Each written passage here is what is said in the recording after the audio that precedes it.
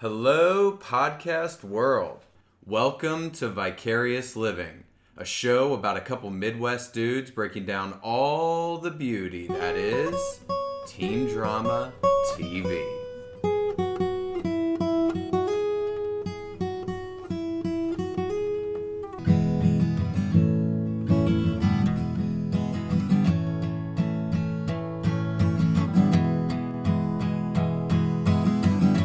Welcome to Vicarious Living. Welcome, Pat. Welcome, special guest, Zerb. Wind pipes.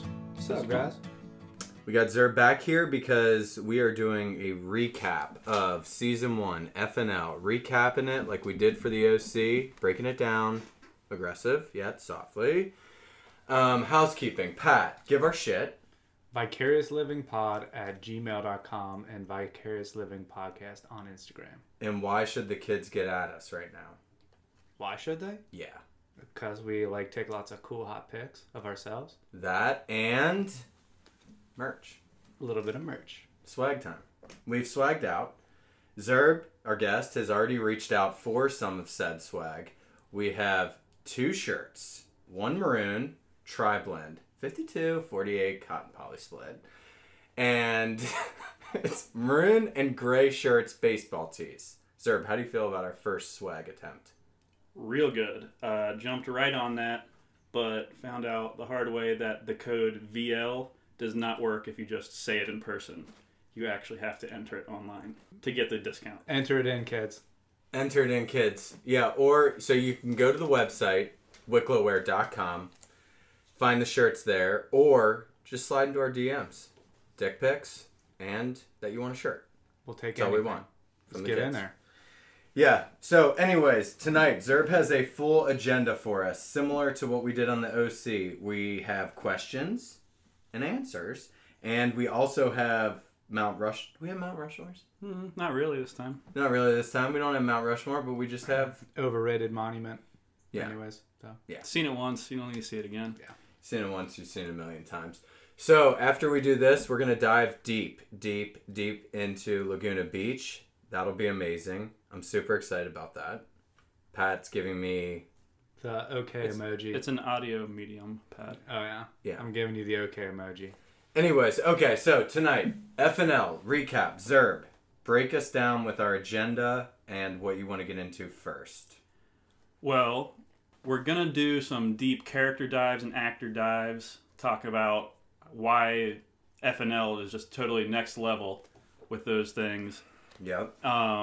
A little bit later on, we're going to go real deep on Mr. Tim and get into what happened with Taylor Kitsch's career a little bit. Then Sounds good to me. do a little big picture review like we did last time of, awards, top things from this season. Mm-hmm. But first, we're going to start off with some good job. Oh, wait, your intro music. Let's put it in. Kick it off.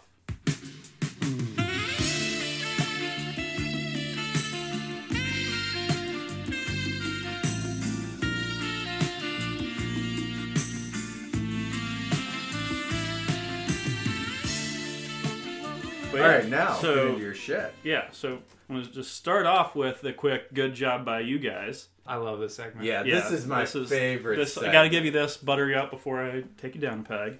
Right. This time it's really more of a big picture thing. Okay. Felt like you guys really hit your stride this season. As podcasters? As podcasters. Yeah. As friends. Excellent. As human beings. As the 2 podcasters sitting here in this podcast studio. Yeah. You've made great strides. Season 1 was fantastic. The OC was fantastic. It's going to be the season here where pretty soon hipsters are going to be pointing to that one. Like, that was the real best season. Started listening to that season on vinyl. Yeah. Kind of thing. Yeah. That's our PBR season. Or our High Life season. I don't know if I totally get that metaphor, but yeah. Think about it. Okay, But go ahead. Friday Night Lights is the season that I felt like, you're starting to get some radio success, bigger crowds, started blowing up a little bit.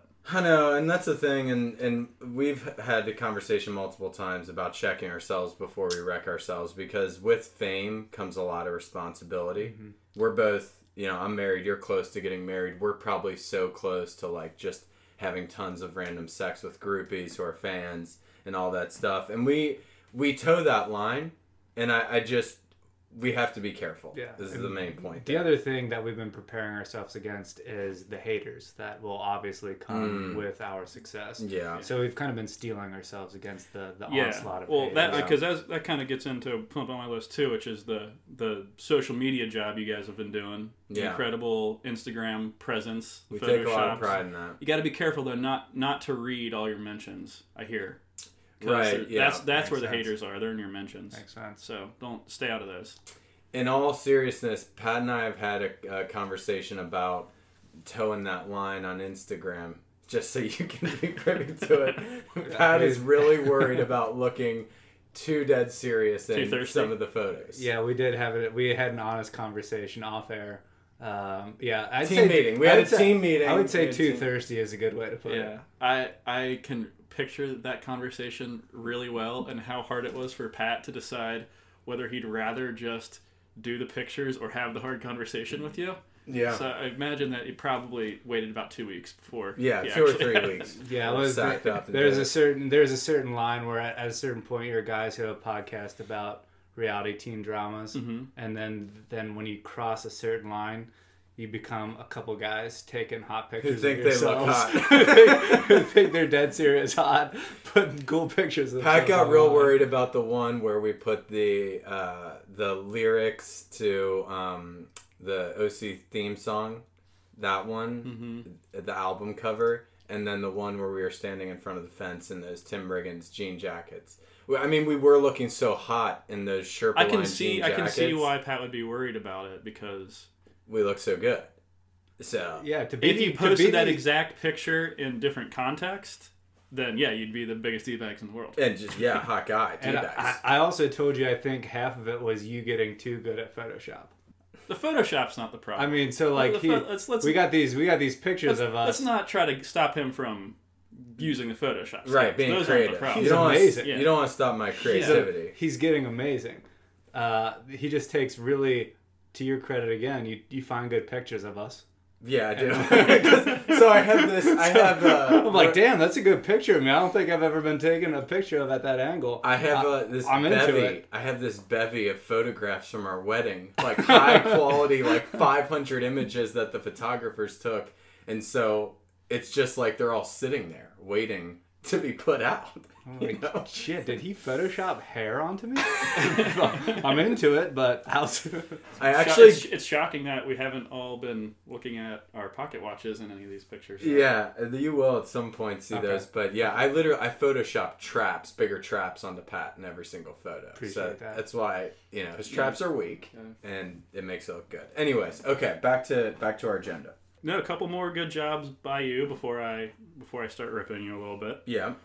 I do think that the Matt Saracen Captain Planet Heart Ring Award was about the best idea you've ever had in your life. Mm-hmm. Top 5. So, top 5. Kudos. Yeah, thanks. And the generally doing a little deeper dive on the music, in particular Deviltown, was completely clutch. Oh yeah, we went hard on Deviltown. Really bummed out if you guys didn't talk about Deviltown because how did you feel about that real version? How fucked up was that? It was wild. That guy was crazy as shit. Yeah, I'd say that even though they didn't get their first choice version for the show, they definitely got a better version than the original. I can't imagine them using that original version. Everyone would just... So it's really just fully a cappella? Yeah, just silence. Sounds like he's in some kind of weird, weird hell zone. Those lyrics and that voice could use some background. Dude, now that I'm thinking take the edge about off a little bit. What if Pete Berg, would have used that song, the original, in that Tyra sexual assault scene? How... Oh my god, that would have been... Probably would have been creepier than just Pat talking about it in a monotone voice. Yeah. By the way, while we're on Deviltown, just real quick, I don't know what we're all going to get into because you kind of got a mystery notepad over there. Mm-hmm. What did you think about them bringing back Deviltown at the end? We were kind of split there. Did you think cool artsy decision, or did you think kind of disappointing that they just repeated a song? As we went over last time, I am totally always wanting to just jump into the conversation while I'm listening to the podcast. Mm-hmm. But in that particular case, Pat said exactly what I would have said. Totally on his side. It was artistic. The total artistic choice. Yeah, I was talked into. Do you that. remember when the song was used first? Was it right at the end of the first episode after Street gets hurt, or because I remember it kind of being a downer? I think it's a montage. Like everyone's got some shit going on. Oh yeah, you're right. Yeah, it was depressing. Yeah. So that's why I was talked into it being artistic, because it's like he did it in all a depressing montage, and then he did it in a happy montage. We just and it's want like, State Parade. Fuck, that song worked for both. So I was kind of talked into it. I'm such a sucker for always wanting to get the sweet indie songs that I wanted like more variety. I want more. You feel like you missed out on an opportunity to get a new song on your iPad. We'll get into this later, but I think that beyond it being an artistic choice, I think it was kind of his thesis for the entire show. Oh yeah, I'm into that. About the small town and the ups and downs. And like, so how a small town can be like a real fucked out place. Yeah, how people that live there have a real love-hate relationship with where they're from. I could see that. Yeah. Yeah, that's interesting. Yeah, the thing is if I had to compare and contrast, I think I would give the nod to quality. I know we're going to get into this with your questions, cinematography, all that stuff, acting, all that stuff, to Friday Night Lights. But if I was going to give an award for just the music, I think I'd go OC. OC over. If I just went music quality. It's hard because it's quantity. I don't know about quality. Yes, good, but it's still good quality on the quantity. But the score, the but just the score that they use. Yeah, and I'm not normally into like just that musical score thing, but the score for Friday Night Lights. The reason we did, but Phantom Planet for the OC is pretty rock solid. But they don't really like bring like the bridge from Phantom Planet into like a transition scene. Like I've seen them do it. I've seen them. They do it in later seasons. They do an acoustic version, and it is amazing. Well, that's corrected on the later seasons. Anyways, okay, cool. Yeah. So, and before we get into the where we the real nits and follow up questions. Yeah, we're just trying to milk this segment for all we can. Well, I wanted a little transition here, a little bit of talking football. Yeah. So sponsor this from our unofficial sponsors of Reebok. Yeah. Reebok's in.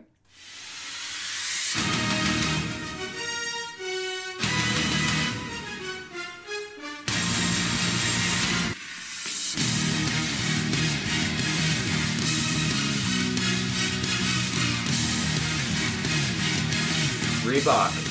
We fucking love you. Thanks for the unofficial sponsorship, Reebok. We really, really appreciate all the love. Okay, go ahead. Yeah, so talking football, there were some player comps that happened throughout the pod that I wanted to rehash, maybe get into a little bit deeper. Is this the Nits? In the Nits? A little bit. This is why it's a transition, because it's just, it's an opinion game. The player comps for the different characters. I think the first one you had that I wrote down was BD had Smash was Sproles, Darren Sproles. Yeah. And I feel like that's underselling Smash's game. Smash is more of a 3-down back. He's more Joe Mixon than Joe Bernard. I could see him actually as more of a Kareem Hunt now that I'm thinking about it. Yeah. He's not a Sproles. You know what I think I was doing is I was thinking Sproles more with the actor stunt double that plays him. The bow-legged kind of running style. The stunt double that plays Smash it's a lot smaller than Smash. He's like tiny, compact, he's bow-legged, and he's like kind of like a spin move shifty, like third down back. And so I think that's what was throwing me off. But if you just give me the Smash, the actor that plays him, I would say he's probably more Kareem Hunt every down. Yeah, or Smash, the character that's getting recruited by colleges. Yeah, then he's probably more in that. I wouldn't say like a Le'Veon Bell, because Le'Veon Bell is more shiftier. I feel like Kareem Hunt's a better comp. Yeah. Would be my 2 cents, but... Or like he's so good that it feels weird comparing anybody to him, but like a Saquon Barkley. He can do both. He can go between tackles. And but not that. But he's not. He's the Saquon Barkley of Texas high school football. Of Dillon, Texas. Of West Texas. Yeah. I'm trying to think. There's not many other. I think the Kareem Hunt's actually pretty good. I think that's a pretty good one. Smash doesn't necessarily hasn't, as far as we know, knocked out anyone in a hotel. On camera. Not yet. So. Not yet. Allegedly. That Kareem Hunt stuff's alleged. Allegedly on camera. Alleged. Nothing's been proven. Alleged. Okay, next. So Street, before he loses his legs, there was a little talk about who he's supposed to be, and I think I actually know exactly who he's supposed to be. Give it to us. Except for that he went to Notre Dame. He was going to go to Notre Dame, probably. Drew Brees. I thought you were going to say Paul Walker. Because that's what happened in... Lance Harbor? You're trying to say Lance Harbor, yeah. Yeah, I mean, fuck. But no, he's Drew Brees. What's that movie called? Varsity Blues. Varsity Blues, yeah. He does remind me a lot of Drew Brees. He's this personality-wise, stature-wise, 6 foot. Yeah, a little bit shorter for a dominant quarterback. Kind of a spread you out guy. I actually like that. Drew Drew Brees is actually from Texas. Was he highly recruited out of college? No, not super going bad. to Purdue, No. right? He just probably just. I think that was one. I think that was my problem with it. Is if you give me a Drew Brees where it's like, yeah, he's got some D1 offers. Wake Forest is looking at him.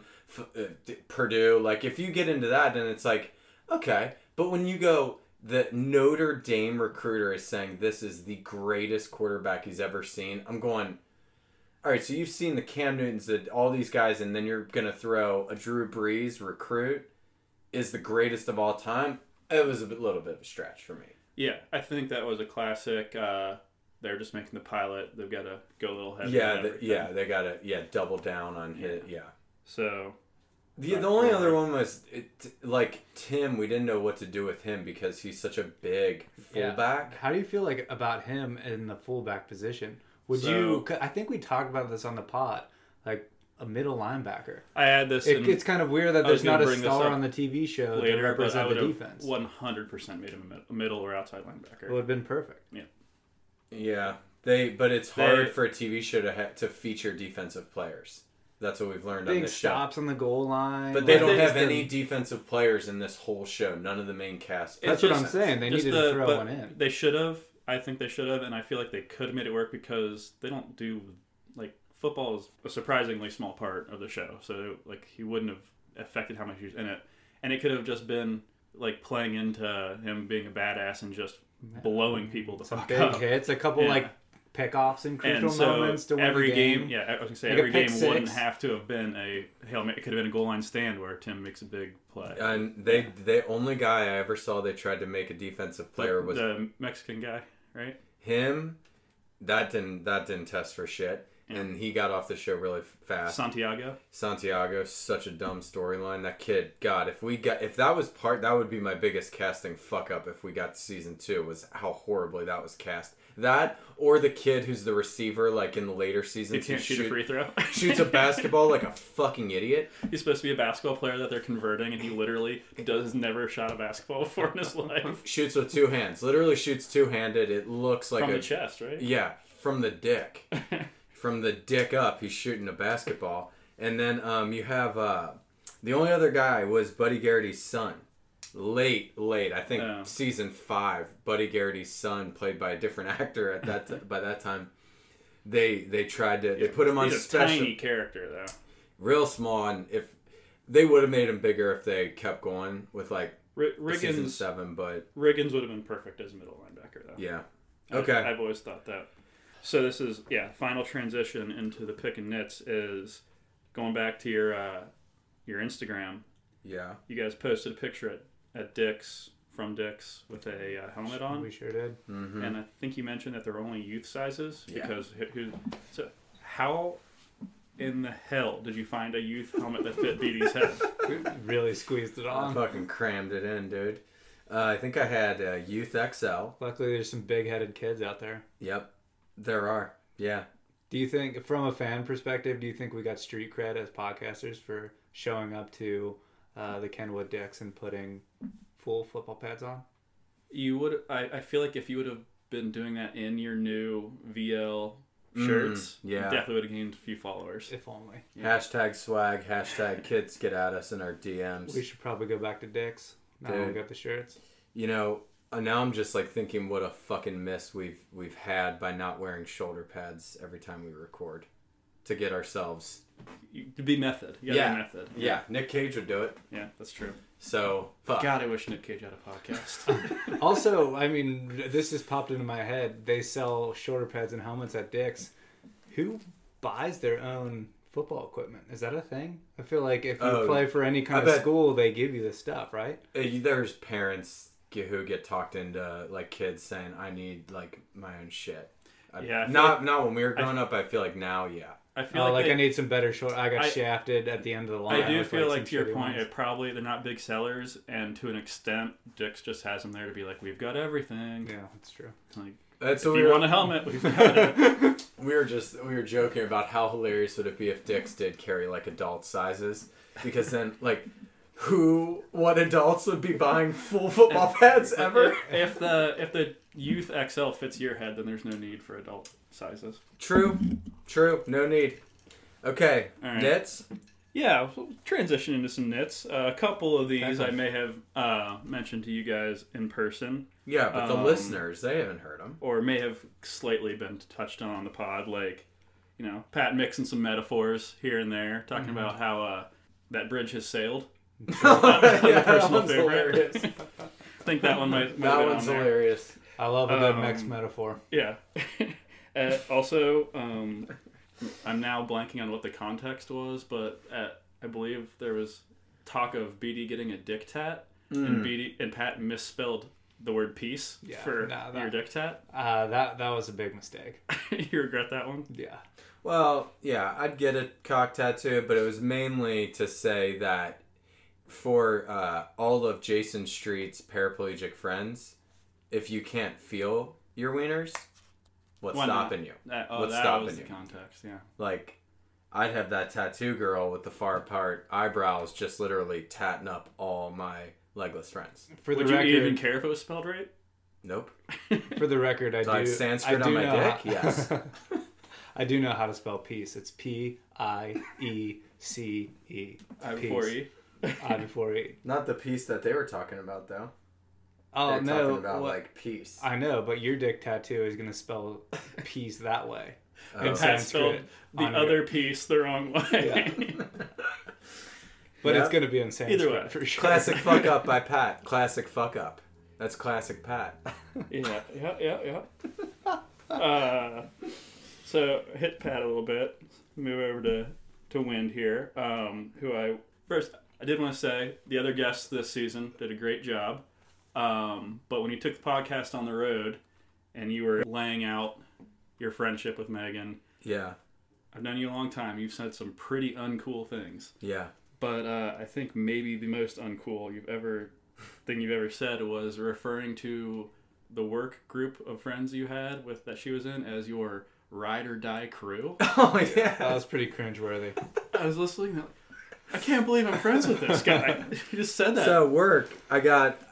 Is there irony in that? That's how BD thinks of it. That's his ride or die crew. First off, listeners, I'm a big Fast and Furious fan.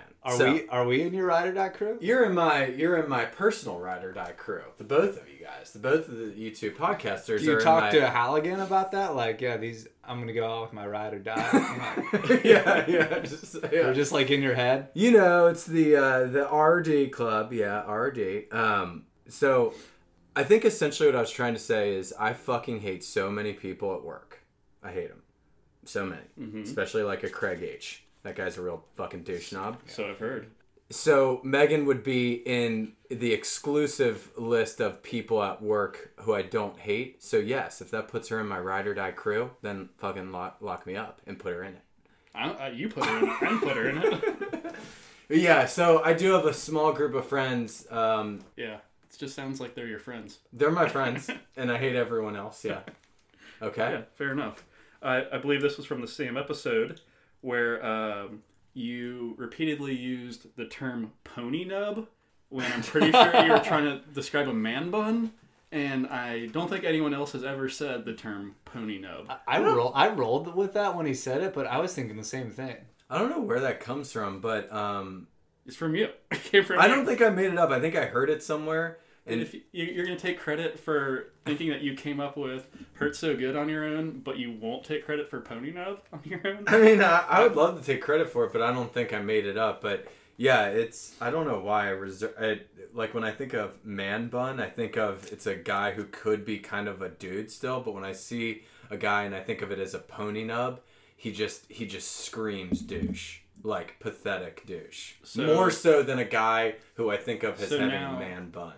So it's a euphemism for a... It's like more of a douchebag version of having a pony. So you're trying to claim that when you did it, you knew that they were two different things? You weren't just confusing them? No, I literally just view them as pony nub, but now that I'm drilling down into it, I think pony nub seems more creepy and like douchey.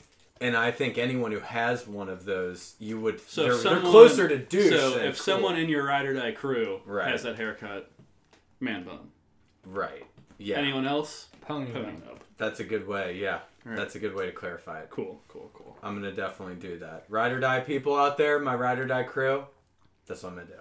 Okay. So there was another time through the podcast where you were trying to sell Pat on Buddy, which we'll get into more.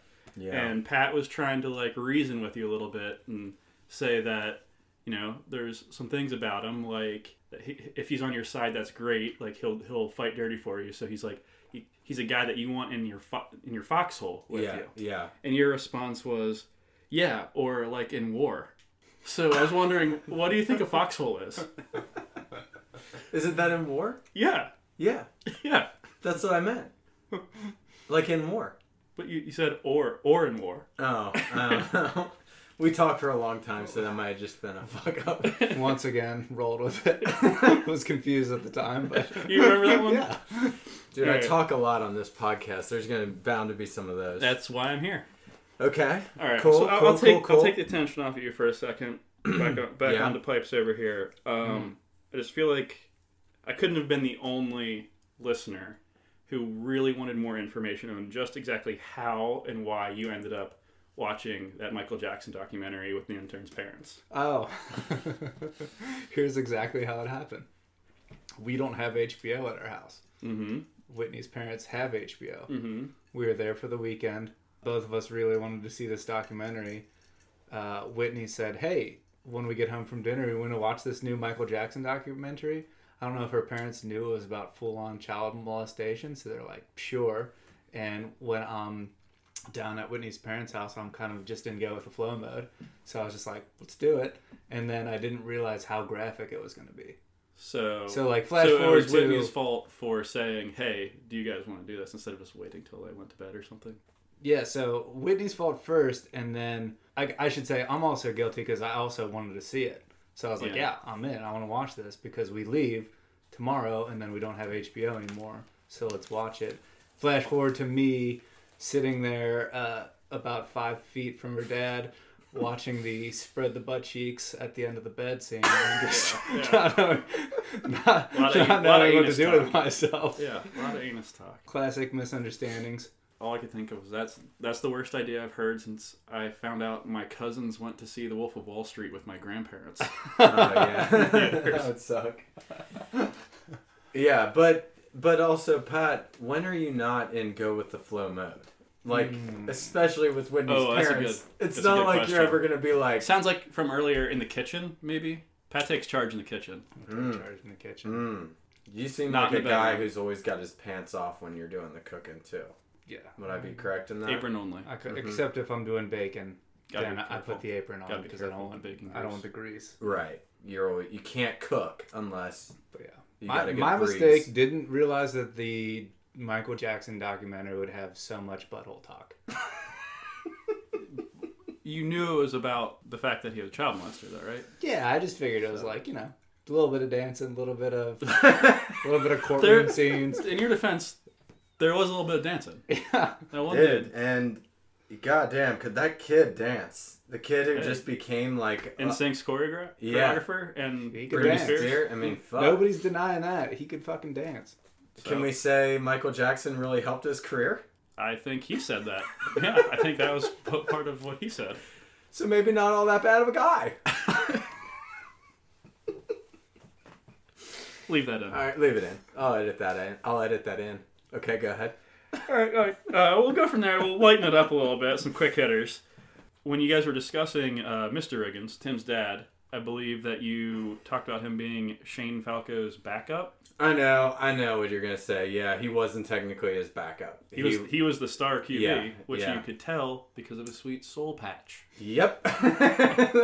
Hey, it's 1996. We got to make sure the audience knows that this guy can throw a tight spiral. Give him soul patch. Soul patch. Soul patch him Shave up. his entire beard except for the little piece of hair under his lips. With that said, were you shocked at how many ties there were to the replacements in 2? Friday Night Lights? 2 ties? Yeah.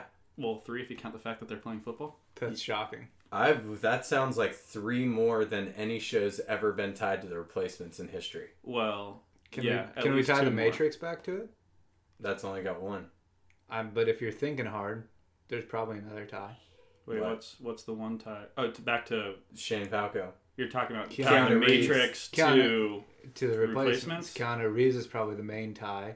I'd have to see the whole roster on the team. You could probably find one. Maybe you went to Ohio State for college. Neo. Wait. Maybe he went to a does- Sugar Bowl in his life. Does every quarterback that he plays, is he always an Ohio State grad? Because wasn't Johnny Utah an Ohio State grad? Yeah. Yes. Pretty wild. Yes. Correct. Who always gets hurt in his bowl games? Correct. He can't finish. I feel like we could write a movie and get him to sign on right now. Just to play a former Ohio State quarterback. Yeah. Lock it in. Another mistaken movie reference. This is a very common one, but I was very disappointed in you guys.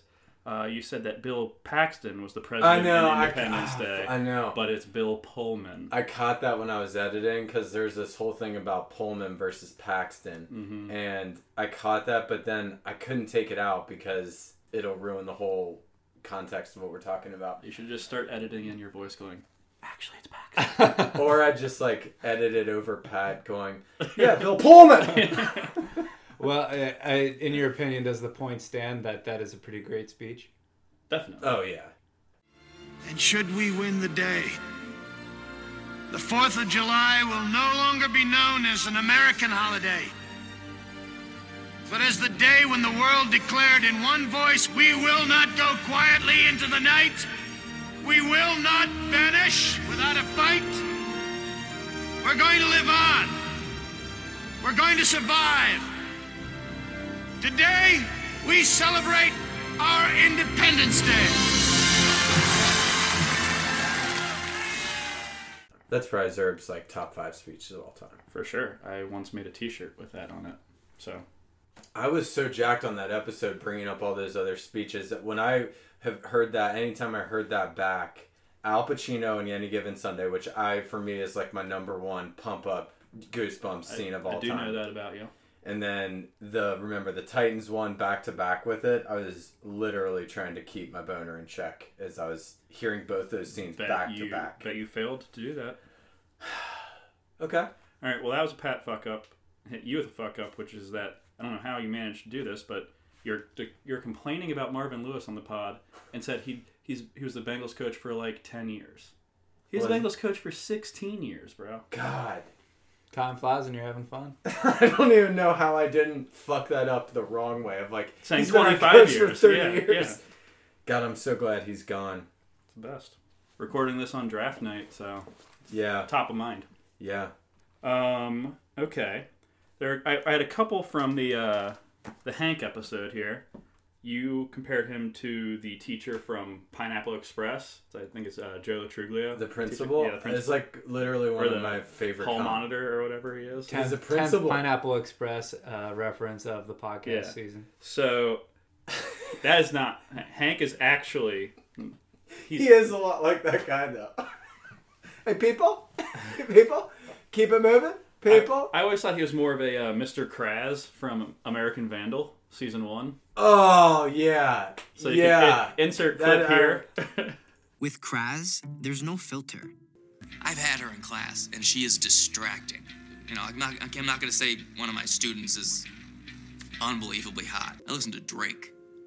This is from last weekend. I got the 2-weekend pass. This weekend is Skrillex. So, yeah. I mean, I've had her in class. She is distracting. Okay. I'm not going to say one of my students is hot, but so Mr. Kraz equals Hank. But you know what we should also do is just put a clip of that guy from Superbad in here about when he's sitting in the back of the car. Or just, I'm going to put a Superbad clip in. I don't know which one, but here it is. Oh, man. Dude, this is crazy. She called. She said, I can't wait for you to get there. Oh, that sounds like she fully wants it, man. Oh, yeah. Who's going to give it to her, huh, my man? You. That's who. Yeah. You guys on MySpace, or... I just want to have a clip in there. That guy, he always reminds me of Hank. But anyways, yeah, as the teacher... I heard that. I wish I didn't hear that, but I heard that. All right. Last really quick one is throughout the pod, I think usually in reference to Julie T. There was reference made to her sweater puppies, and I believe the term is sweater puppets. Sweater puppets is the correct term. Yes, I believe. That was Hank. Yeah, Hank, we realized boob guy. So we knew that about Hank. It's just, yeah, I mean, I am such not a boob guy. I definitely skew more ass and leg guy myself. Probably face a little bit. Was it tough to walk a mile in his shoes? I know there are boob guys out there. I mean, that's why the dichotomy exists between the two. So I know they exist. But it's always just weird hearing, the perspective of a boob guy. Really proud of you for getting outside of your bubble. Yeah, that's why you gotta expose yourself to different people, different cultures, really learn. Yeah, cool. Really good job by you. So as we get out of the picking nits here, first you called yourself out on how every time there's a little bit more of a harder subject. You called that out first. About how you're always talking about things are tough? Yeah. Well, do you remember which ones you mentioned on the podcast already? Yeah, the Kirsten car accident scene, which was palpable. I've used that word a lot too, I've realized. And the Tyra rape scene. Tough. Mm-hmm. And was there another one? Well, I think even potentially after you called yourself out for it, one of these, but you also used that would be really tough for describing bipolar disorder and being a single mom. Yeah, it's really tough. It'd be so tough. Yeah, it's when I'm like, don't want to step on any fucking toes and obviously like describing rape or bipolar disorder or I don't know what it was about Kirsten's wreck. I think it was a drunk driving wreck, and I think just like the way it was edited just was like tough. Fucking tough, dude. I mean, tough as hell, man. Yeah, no, you definitely pick up on the things that you say a lot. Yeah. Yeah. I feel like just in having listened to one episode of myself talking, I want to kill myself. I had no idea I was such a big guy. Fuck. Yeah. All right, last part of this section, we're going to do a quick update on BD's list of loves. Oh, nice. Fuck yes. So obviously a few of these are carryovers from the OC. Yeah, Adam. With a few FNL updates here. Okay. So we've got a raspy voice, naturally curly hair, pigtails, really any headwear on a girl. That's true. Uggs. Yep. Or Chuck T's. In. Pillowy lips. That's Pat. That's definitely you. I'll take it. Gonna act like you don't like pillowy lips. Did turn me on. Comfy clothes. Specifically oversized sweatshirts. Mm-hmm. Specifically oversized sweatshirts where you can just see the tip of her fingers. Yep. Turned on. Men's shirts unbuttoned on a lady. And normal lady arms, not T-Rex arms. Kevin Willis arms. Yeah, I like a girl with a decent wingspan, obviously. Yeah, we learned that. Give me a girl with a fucking short-ass wingspan. I mean, gross. You just want to see the tip. Yeah. Okay, questions time? No. Okay, cool. Yeah, before we get into the questions, we're going to bring it home with the questions. Get into a little bit of some character deep dives here. Okay. Before getting into it, I feel like you guys hit pretty well how outrageous the ages are and how much they changed. Clearly, like how clearly they changed the ages of everyone, including how Street obviously becomes 35 after he loses his legs. And how ridiculous it is that Tim or Tyra are supposed to be sophomores. But one thing... Never addressed, by the way. Watching it back, they never address Tim's age. It's never addressed, and Yeah, it's the space-time continuum near Dillon, Texas. One thing you guys did miss on this, though, which would have been easy to do because this is another thing they changed in a later season, I think, is that it turns out Landry is supposed to be a freshman, and he's driving a car before his freshman year of high school starts. The ages might as well just not exist. So later on, in order to like transition the cast without losing everyone who's supposed to be a sophomore, they decided that Landry is a freshman. So I don't understand the best friend dynamics of Tim to Street. It's weird to be 2 years apart in high school and have someone be your best friend. And you grew up playing sports with and all that stuff that they always talked about. And then it's still a little weird. Yes, obviously, Landry driving is a fuck up. But it's also still really weird that, like, Saracen's best friends with him, too. The year gap is huge in high school. And the friendship part is probably the least jarring part of all of it. Like, Tim is not just, like, a drunk mess, but he's also clearly the biggest badass in the school. Yeah. And everyone looks up to it's like he just finished his freshman year when the show starts. He barely has pubes. Yeah. Well, in theory. Some early bloomers. Pat's only doing that math on how he still barely has pubes. And so I think we all had pubes freshman year. For me, it was age 21.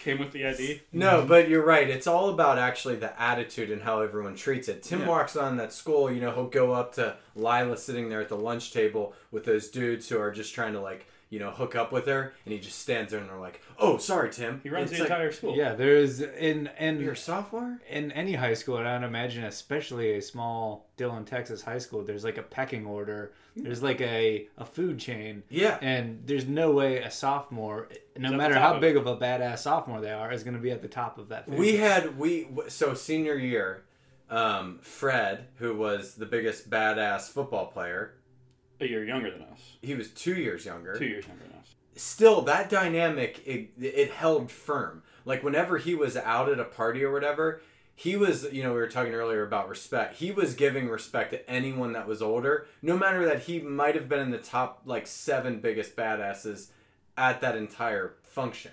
Yeah, it literally doesn't matter if you could kick everyone's ass. It doesn't. It doesn't enter the equation. So, yeah, I get why, though. It's like you got to keep him in school. You got a fucking gold shining star like Taylor Kitsch. You got to keep him involved. I totally get it, but it is probably by a mile the biggest flaw with the show. It's almost weird. It's almost weird that they put that into the pilot with like Street being a senior and he's going to like as if they wrote that pilot to be like we're only going to shoot one season of this show.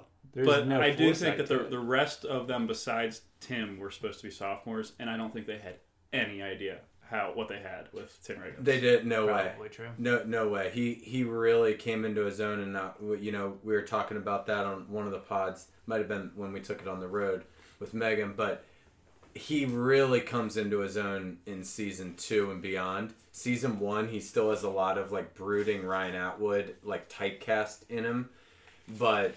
Yeah. I think they realized, like, when they would let him took the reins off him a little bit every once in a while. You've talked about the Hollywood Insider part of how they filmed the pilot. Yeah. And then they sell that, and then they make the rest of it. I think by the time they filmed the pilot, they were like, oh, this guy's going to be a much bigger part of the show.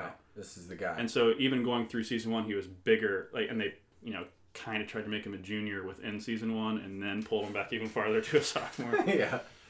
Which I feel like they probably could have gotten away with him just being like, yeah, I didn't graduate because I don't go to class. Yeah, so I'm here for a 5th year. But if you said... Can you... Is there an eligibility thing in high school? For sports, I'm pretty sure, but he could have, like, been in Texas, just being Tim Riggins in Texas. He doesn't really go to school anymore. And they did that in the last couple seasons where he's just in Texas. Yeah. And, I think, though, the point is this. Yes, that's a fuck-up that hardcore fans will know, but...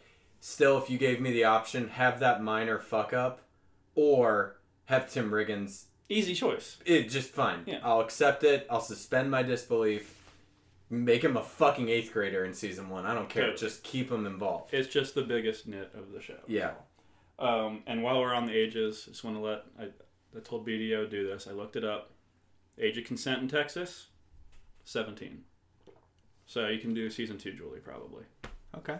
So Makes us, we just got slightly less creepy right Yeah. there. Boom. We got a year less creepy there. Cool. I mean, but dude, I just want to say, Julie Taylor season 2. in season 2 is enough said. Next. Enough said. All right. So, as we've kind of touched on, the show clearly has some of the best acting of any show we've ever watched, and just generally like some of the best characters and character development. So I wanted to go through kind of like primary character by primary character and do like a quick breakdown with you guys.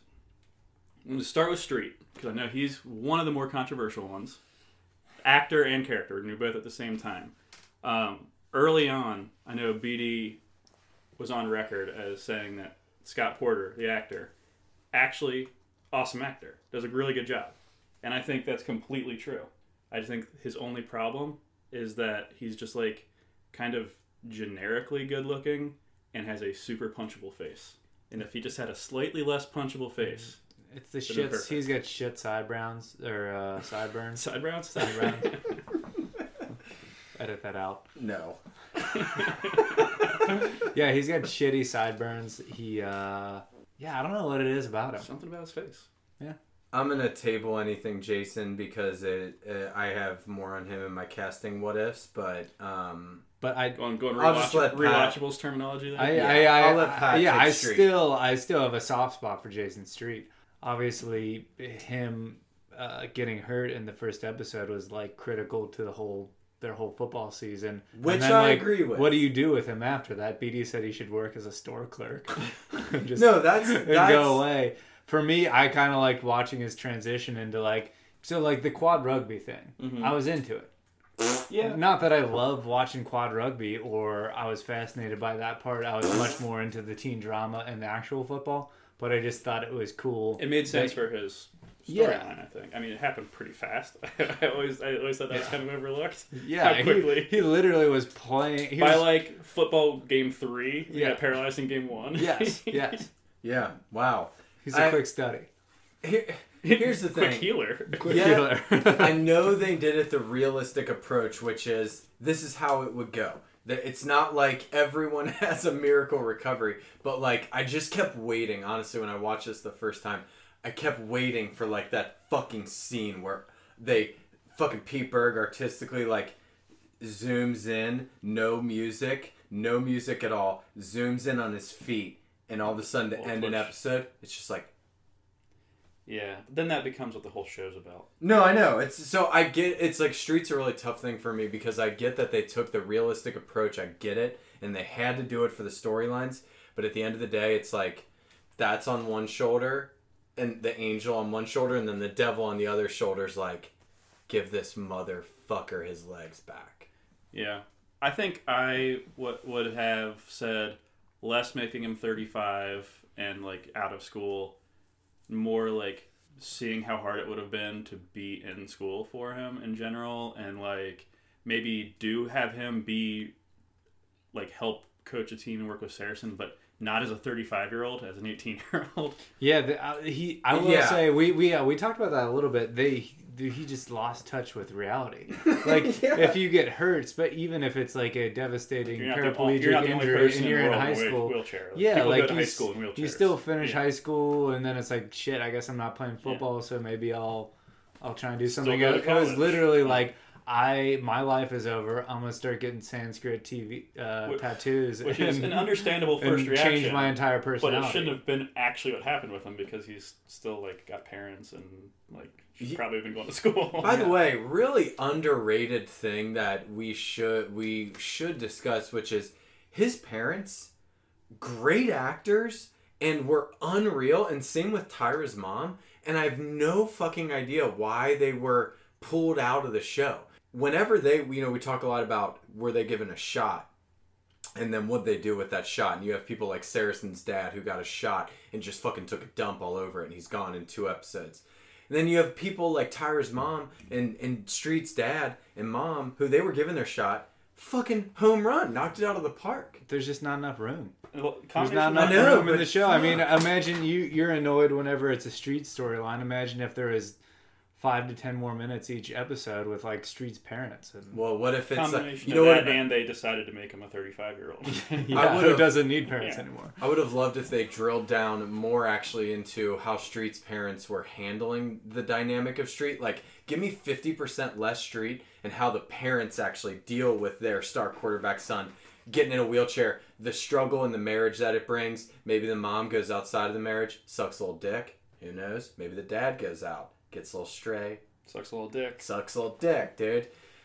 Who knows? Either way, Street's parents need to be sucking more dick.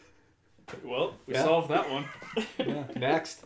All right. Next on my list, I've got Smash. Yeah. I feel like that was a character that was written pretty over the top. He's always talking third person and being like that version of that character. But the actor, I think he's Gaius Charles, I think. Mm-hmm. I believe it's Gaius. Gaius? he actually makes you care about that character still. I know. Even if you don't like him, you end up like caring about Smash. He gets his shot a couple of times, and then you start to care about it. At first, you're just like, this guy's kind of a douche. And then at a certain point, you get in on him. He gets some interesting storylines. I think was the first one like steroids. Yeah, they start layering him up a little bit. At first, he's just like an obnoxious, like loudmouth catching diamonds in the sky, girl. Yeah, he's just a straight up douche. And then they start layering him up a little bit, and you get to liking him. I would say he actually more comes into his own in season 2 and beyond too. I think, like, as soon as, the number one storyline, Smash storyline, I fucking love, which doesn't come till later, is when he tears his ACL. Mm-hmm. And Coach has got to get him back. And he's the only one that cares about him and got to get it. No one believes in him anymore. That's the best Smash storyline. Then he goes to, like, the college visits and stuff. It's after he already graduated. That one I fucking love. But I would say Smash, through no fault of his own, just based on timing for Pat and I in this podcast studio, he was the biggest victim of we just don't have enough time to cover anyone. Like, we would fast forward through. Don't care about this quite enough to spend the time. Yeah, there's so much with Tim and like Coach that Smash. We don't hate him like we hate Street or I hate Street, but Smash just kind of gets pushed out a little bit. I got some more thoughts on Smash that I will save for a later segment. Cool. I do think that a lot of his, even though he's one of the quote-unquote main characters, I don't think any of his storylines ever get to above like a B storyline. Yeah, but he's never below a C. Right. Okay, rapid fire. This might be an opportunity for a sponsorship, but where'd you come down? Big picture, it's one season of Lila and Minka Kelly. Bad girlfriend. That's the short answer? That's the short answer. You want to expound on that? But how about Minka Kelly? What'd you think of the job she did? I will say this. The biggest heat I take from like our 3 female listeners on this podcast is when I rip on girls things they can't control, like her cankles, right, or Misha Barton's legs. But again, so mostly lower body features. But again, let me defend myself by saying I rip on Sandy Cohen's nipple hair for a solid 27 minutes. He can't control that. Anyways, shit. I don't want to. My thoughts on Lila. I'm not going to double down into it. I like your idea of me using that as a springboard into who are sponsors. Ooh, before you get it, quick nit. Yeah. Never got credit. My idea. Oh, no, I know. I did, yes. So, while we got to give Zerb his due credit, he actually was the person that said, we should not call it the LGITW of the week because that doesn't sound as cool. And it also, you want to pay. It's a memorial. Mm-hmm. It's a memorial to the one and only worst fucking girlfriend of all time, Marissa Cooper. So, credit to Zerb. Anyways, so yes, we're just going to make another podcast fucking sponsored by the MCITW, by Wickloware, fine sponsors, and it's about Lila Garrity sucking dick per usual, and her cankles need to get woven in. Brought to you by Wicklow Wear. That's WICKLOW. Where? Be free and explore. We get all our outdoor gear at wicklowwear.com. Type in the promo code VL at checkout. Get 10% off your order. And go to the VL tab on the website to get our fucking shirt swag.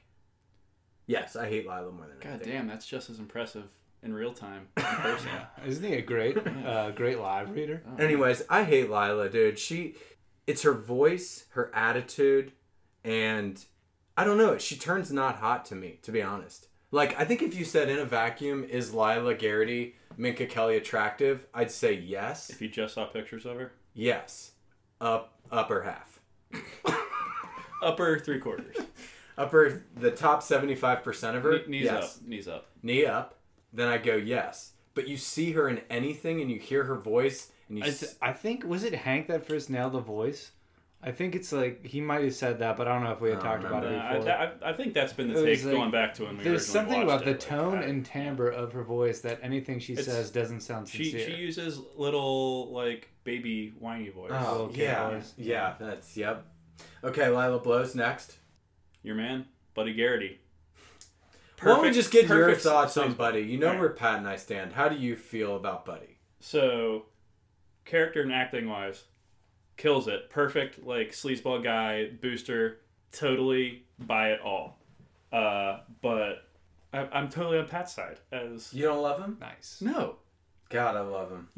I feel like everything you were ever trying to do to talk Pat into being on your side, I was just like, you don't hate him because Pete Berg decided to not make him just like, it's not black and white. He gives him some shades of gray, makes him human. Mm-hmm. If he wanted to make you hate him, he would just show you the shitty stuff, Yeah. and you'd hate him. So he sprinkles it in so Yeah. that he's like, yeah, this guy's a shitty guy, but he's also a human being, so not every single thing He about him really is shitty. bites hard on the good stuff. Yeah. I think that's a good point, though, because I think I love seeing the human being side of characters. So it's like something that they never gave us with Matt Saracen's dad. They never gave you the behind the Yeah, he was just all the bad parts. Yeah, they never gave, like, how he got that fucked up. Does he have PTSD from being over in Iraq? Like, they never gave you that human side. And if they did, I'm sure I would have ended up Yeah, he could have brought you around liking him. Yeah.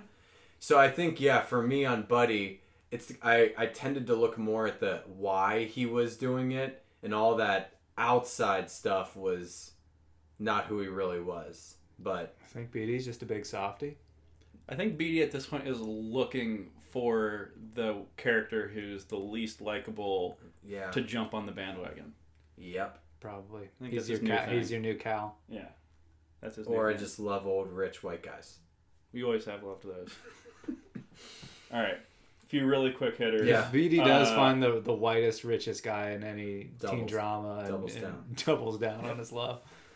Tammy Love. totally kills it. Kills it. Landry, I think Crush. totally kills it. He's like actually believable as everything he's asked to Crushes. do. Yep. Tyra Crush. looks way too old to be a sophomore. Otherwise, totally crushes. Totally buy her as being the super hot girl from the trashy family. All that Yep. kills it. We'll spend a slightly longer time on this one. Billy Riggins. Oh God. Love Billy Reagan. My under the radar MVP of.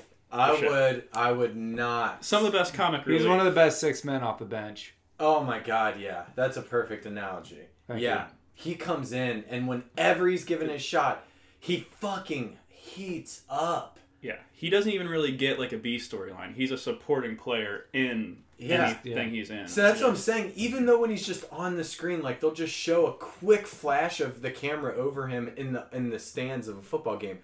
Just the fact that he has a dip in. Just it's cracks like, you up. Yeah. Perfect. Thank you. Like that was, he got less than 0.1 seconds of screen time there and still, like I would say his PER, his efficiency rating, has got to be the highest in the show. Yes. I mean, any time he is on the screen, he is fucking delivering. Yeah, to steal from Rewatchables again.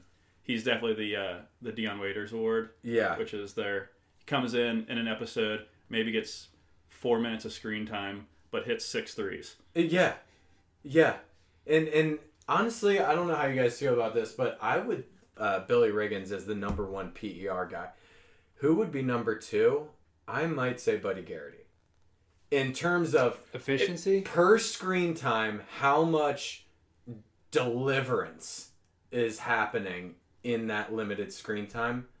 Buddy Garrity's got to be up there.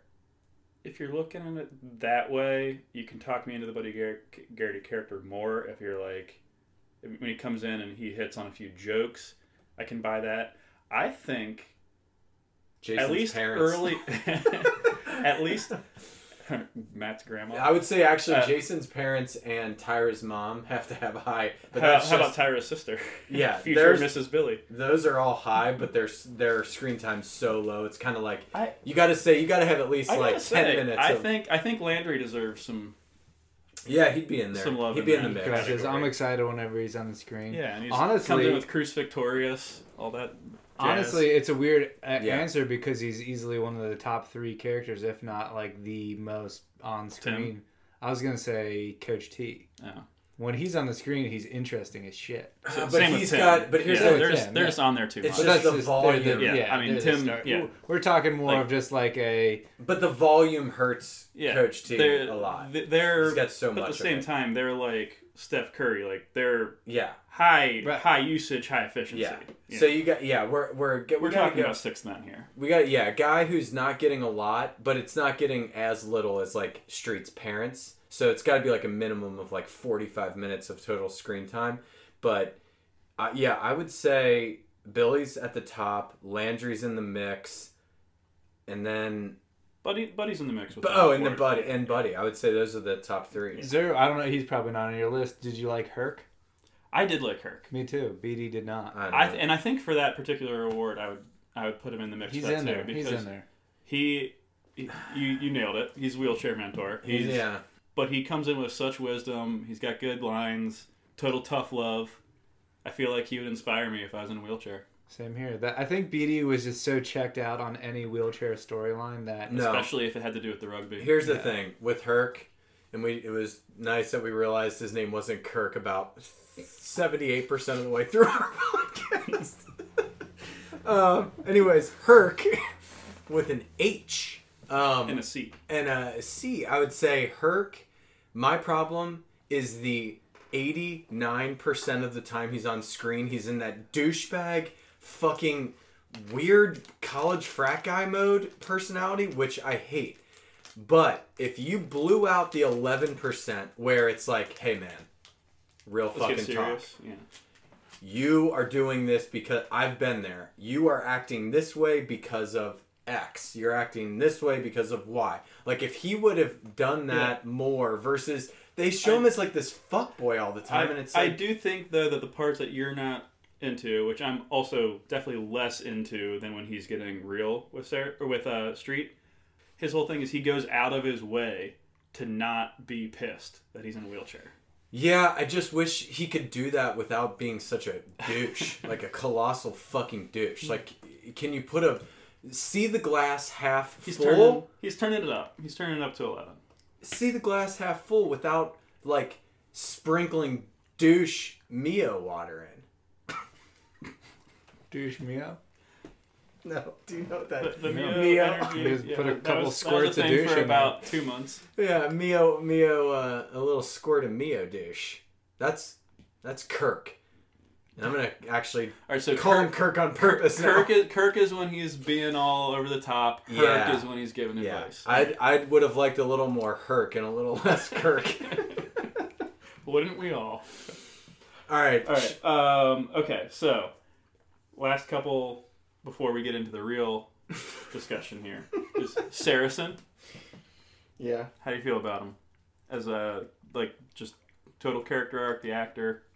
I'll let Pat go on that because I got some casting what ifs on him too. I was gonna say, spoiler alert.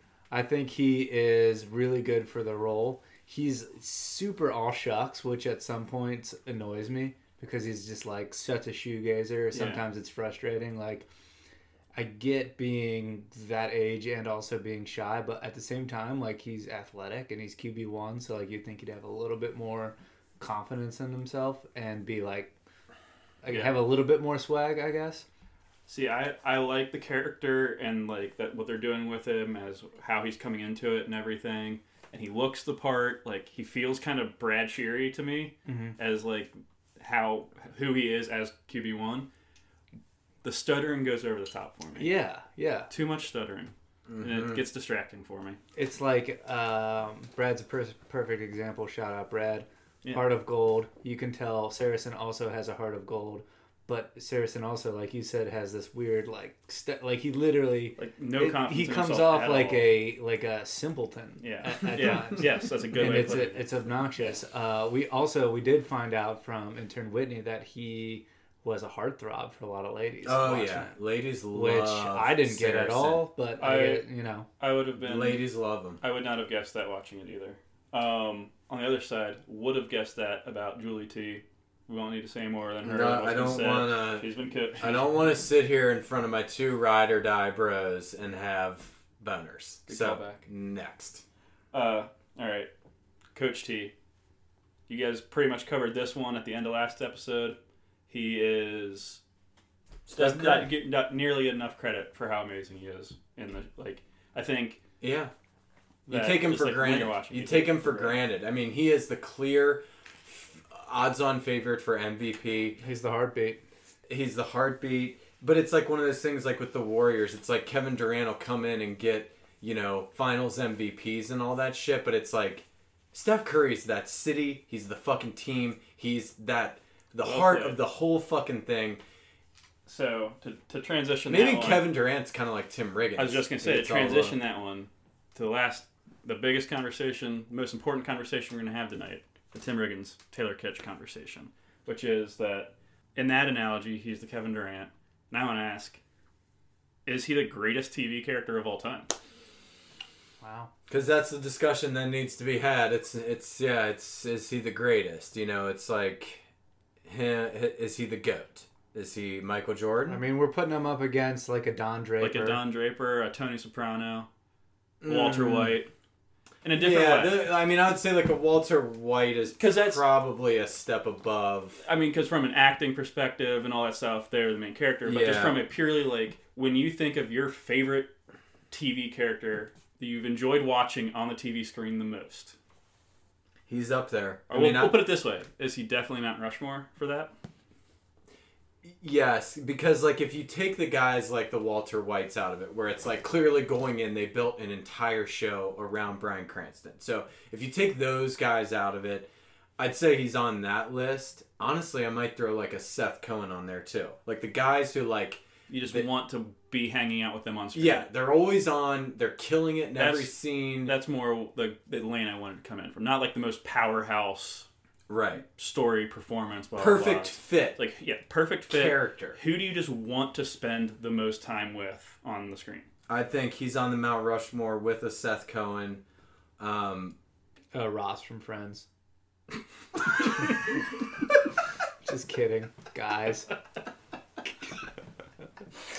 That was very outside of the box. I like Jerry Seinfeld a lot. Well, see, that's interesting, but he's they built that show around him. But it's such an ensemble cast, even though the show's called Seinfeld. And he's also really bad at acting. See, I just like that world. Like I like. You want to be in that world. Yeah, I want to go George on this list before Jerry Seinfeld, the Tim Riggins list, the Seth Cohen list. That's probably George on there. Somebody from that show needs to be on there, just because I want to be in that crew. Like I want to go get Chinese food and go see a movie with that crew. I'm going with not who I want to hang out with the most. If they just had a camera following Tim Riggins, I think anything he does is interesting. Yeah. So that's why I got to put Seth Cohen on the list. I think George Costanza has got to be on that list. But I wouldn't put like a Kevin James from King of Queens because he's more the Jerry Seinfeld, Walter Whites, where it's like that show's built around him. Also, and it's like structured beats around it. Like Tim could just be like eating a sandwich. Just pop up. Yeah. Look at that fucking guy eating a sandwich. You're glued to the screen. Yeah. Yeah. I'll put him on there. I think that is a pretty good... another one I'll just throw out there, and only a couple of our lady listeners will know who this is. But Chuck from Gossip Girl. If we ever get to Gossip Girl, Matt, Chuck would be on this list. He is very Tim Riggins-esque with that. One of those times where I really question my friendship with you. The ride or die friendship? Yes. I didn't know that was so questionable on the ride or die thing. It's good to know. I'm glad I'm aware. No, of I it. know what it means. It just when you say it dead serious, it makes you sound like a real fucking loser. Look, I got to put self-awareness at the top of my qualities list, and so I'm going to really log that and make sure to never say it again. Really gonna work on that self-awareness. Not too much though. No, I mean, look, I still am going to have my ride or die crew, but maybe I'll just use different terminology. Yeah, we're not asking you to get rid of your ride or die crew. Which I would never do. Just call them your friends. Yeah. All right, are we in the questions section yet? My buddies. My bros. My good bros. Yeah. All right, good bros, let's do questions. If that's all the big picture, I feel like there's more to be talked about with Taylor Kitsch's career and how it should have gone, but I feel like we'll suss it. I think these things might bubble to the surface during this next segment. All right. Let's hit it. Let's get into the questions/awards then. So, right off the top rope, which character won the show? I don't know if you got the same answer, but mine's obvious. It's Coach Taylor. So even if Tim's in the mix, Coach Taylor, the character. Yeah, because there was a no Tim caveat on this question when we received it in pre-production. I'd like to know if Tim was your first pick. I want to know your second because I feel like we're going to give Tim plenty of. Yeah. Honestly, they are neck and neck, but I think Coach T would have edged him out. I think he just holds the show together. Like he's the glue to Julie and his wife, Mrs. Coach T, who have tons of good storylines, and then he's also the glue for all the players on the team together. Like a lot of their storylines kind of interlace. Yeah. One of my big questions, I'm pissed at myself for not asking Henry when he was on the podcast as a teacher, is just like over under on how many kids have showed up to his front door. Just out of nowhere. Yeah. But Hank, send us an email. VicariousLivingPod@gmail.com. Let us know how many kids have shown up to your door. I do feel like the way you're explaining that is interesting because it's like the NBA, the MVP debate. Like, what is your definition of what does MVP mean? I feel like by your definition of MVP in this case, it's definitely Coach T. Yeah, a lot of my MVP awards weren't given out to who did the coolest things in the show. It was just like who contributed the most to like the meat of the episode, and it's him most of the time. With like he's the leader of the whole show, or I guess the team, but he never really is totally sure about what he's doing. He's kind of always conflicted, and he's got like all these different angles coming at him. His team won the most games, whether or not he quite had the best stats. Exactly. Yeah. So I'm on board with Pat's. I would default to a Tim or Coach T, but I was thinking a little outside of the box on that question, and I guess it just led me more into the human winner of the show. Which is the second question, which is which human being won the show? I'm going to say I went a little more macro on that versus micro, and I would say Pete Burke. That's my pick too. Because I didn't want to give it to the sexy, classy picks are Tim and Coach T on human or character, to be honest. But I didn't want to do that because I think I want to take it to the architect, the guy who put the whole ensemble together. And you look at all of his perfect castings, in my opinion. Coach T, Tammy, Tim, Buddy, Billy, Tyra, Julie, Matt, even Matt, I would say all technically pretty fucking perfect castings. He's the architect of all that shit. So I would say Pete Berg for me. Perfect human. Perfect human. Perfect human. I like that pick a lot. Honestly, I didn't even get that outside the box while I was thinking, so kudos to you. I wanted to get outside because I knew you'd be inside. Getting outside that box. I'm very much inside the box, and now I'm feeling a little self-conscious. It's okay. It's all right. It's all right. So my inside the box pick, and this isn't the person who, like you said when you floated this question to us, was whose career didn't blow up. Yeah, it's not who's this. the most famous now in 20. Mine was more who started... like who got the most out of the show, like who started smallest, and then by the end of it they like really wiggled their way in and grew. Waverly. Fuck that. I was hoping we would go the whole podcast without mentioning her. We'll edit that out. I went with Jesse Plemons, aka the guy who plays Landry. Yeah. Arguably, he blew up the most career-wise. Like, I would he actually say it's him or Coach T. Yeah. Like, he's coming in with a very small part, like literally a marginal part that could have been cut out after the pilot, and basically zero raw materials to work with. Yeah, he's just smart. He's smart in the show. He's not good looking at all. Not athletic. He's like not athletic, so he's not on the team yet. He's like pretty funny, and like he's like in a band, I think. Nothing going on lady wise for him to start it off with. Nothing. But he takes it's like a survival man situation.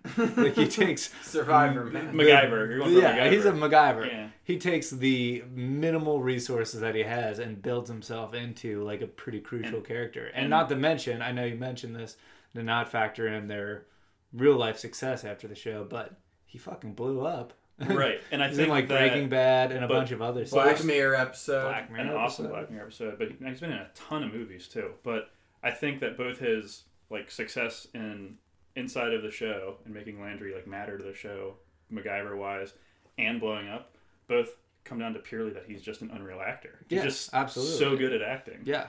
And they just found him when he was like an undrafted guy that fucking. I'm assuming that was one of the first things that he did.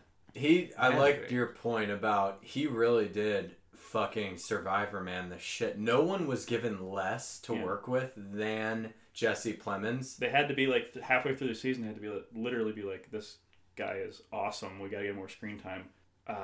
We also don't have a lot of stories for Tyra. So how do we make that work? God damn, dude. I was just thinking, like, Jesse Plemons really made some serious lemonade out of the lemons he was given. Plemons? The Plemons he made given? some serious lemonade. Yeah. How'd you miss that one, dude? Son of a bitch! Fuck! Thank you, Leland. Yeah. Well, that reminds me. Damn it! I left this off the picking nits section for the sake of time, but since we just did that, there was a moment where you were talking about how Jason had put all of his eggs in the basket of rugby, and then he didn't make the team, so now he was eggless. And you didn't talk about him being both eggless and legless. I was like, what are you doing? That's a fuck up. Not to steal another bit from Pardon My Take, but I've always wanted to make a meme like this to send to BD, but I didn't have the time or meme making skills, so I'll do it verbally. I wanted to do Jason Street, a bunch of eggs in different baskets, and then like the Drake going like, nah. And then have Jason Street, all of his eggs in one basket, like, yeah. When life gives you Plemons. I'll get around to that and send it to you, BD. We can post on Instagram. This is a alternate choice for Real Human winner to go back inside the box with Pat. Kyle Chandler, the first Emmy Award winner on the VL podcast. Wow, he won an Emmy for this? 011 Emmy, lead actor in a drama series. Kyle Chandler. It's her first Emmy, so... Yeah, that's just my applause there. Well deserved. Real Human winner there. He's got the Emmy Award on his mantle. He probably beat out like Don Draper. Yeah, and a bunch of some really serious good, competition in that year. Yep. All right. Next question / award. What was your favorite episode of season 1? There's a chance we might have the same one on this. Mud Bowl. I was gonna say it on 3. All right, let's try. 1, 2, 3. Right. Ready? 1, 2, 3. Mud Bowl. Mud Bowl. Mud Bowl. I was definitely thinking... Damn it, it would have been awesome if you did that right the first time. Damn it. I know. We'll patch on the gun. It's like, is this your first podcast, Pipes? Yeah, for me it's the Mud Bowl. You got the Matt Saracen game-winning titty using Street's mentorship. He's saying chop those feet. Street's chopping those little man feet, and he gets... Saracen is. Fuck yeah. I'm pretty sure Street's not chopping any feet. Street's metaphorically chopping his feet in his wheelchair as Saracen as non-metaphorically chopping those feet into the fucking end zone for 6 wins. I also want to say the Julie kiss after that Mud Bowl win, it's just one of the greatest moments of my life. I'm going to step on the next question, but did that take your best moment of the season? No. Okay, all right. Any more thoughts on the Mud Bowl? The only other thing is I'll say, as much as it was tough, that was the same episode as the Tyra full-on sexual assault. And I'll tell you what, as Pat and I were watching it, you could hear a fucking pin drop. Edge of your seat TV. Edge of your seat. Sure. The way that was edited was insane, and if only we could have had Pat just talking. Right. By the way, before I call that out on the next podcast, were you wigged out when you were listening to that segment?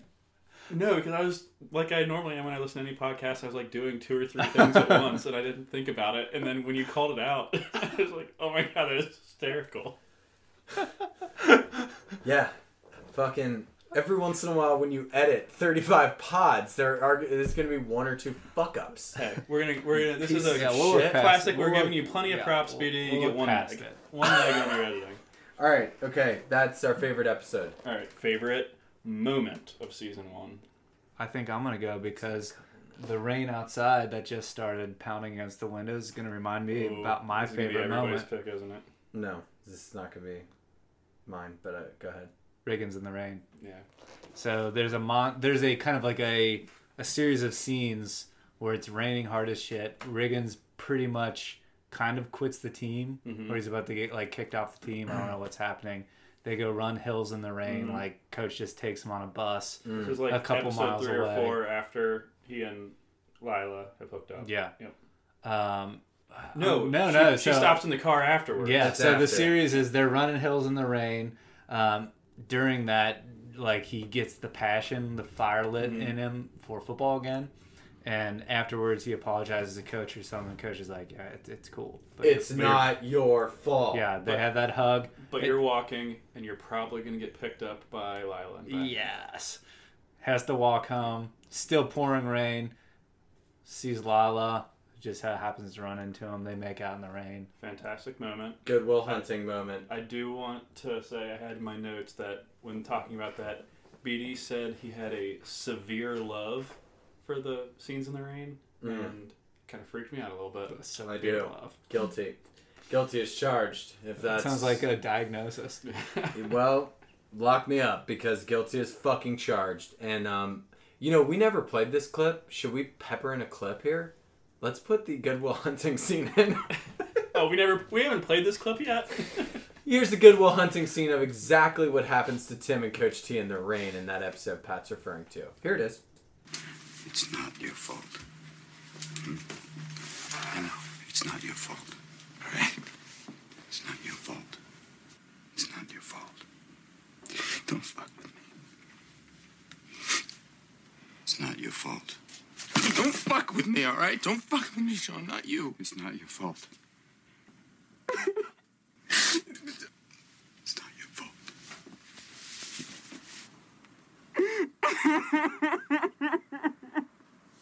Oh my God. It's not your fault.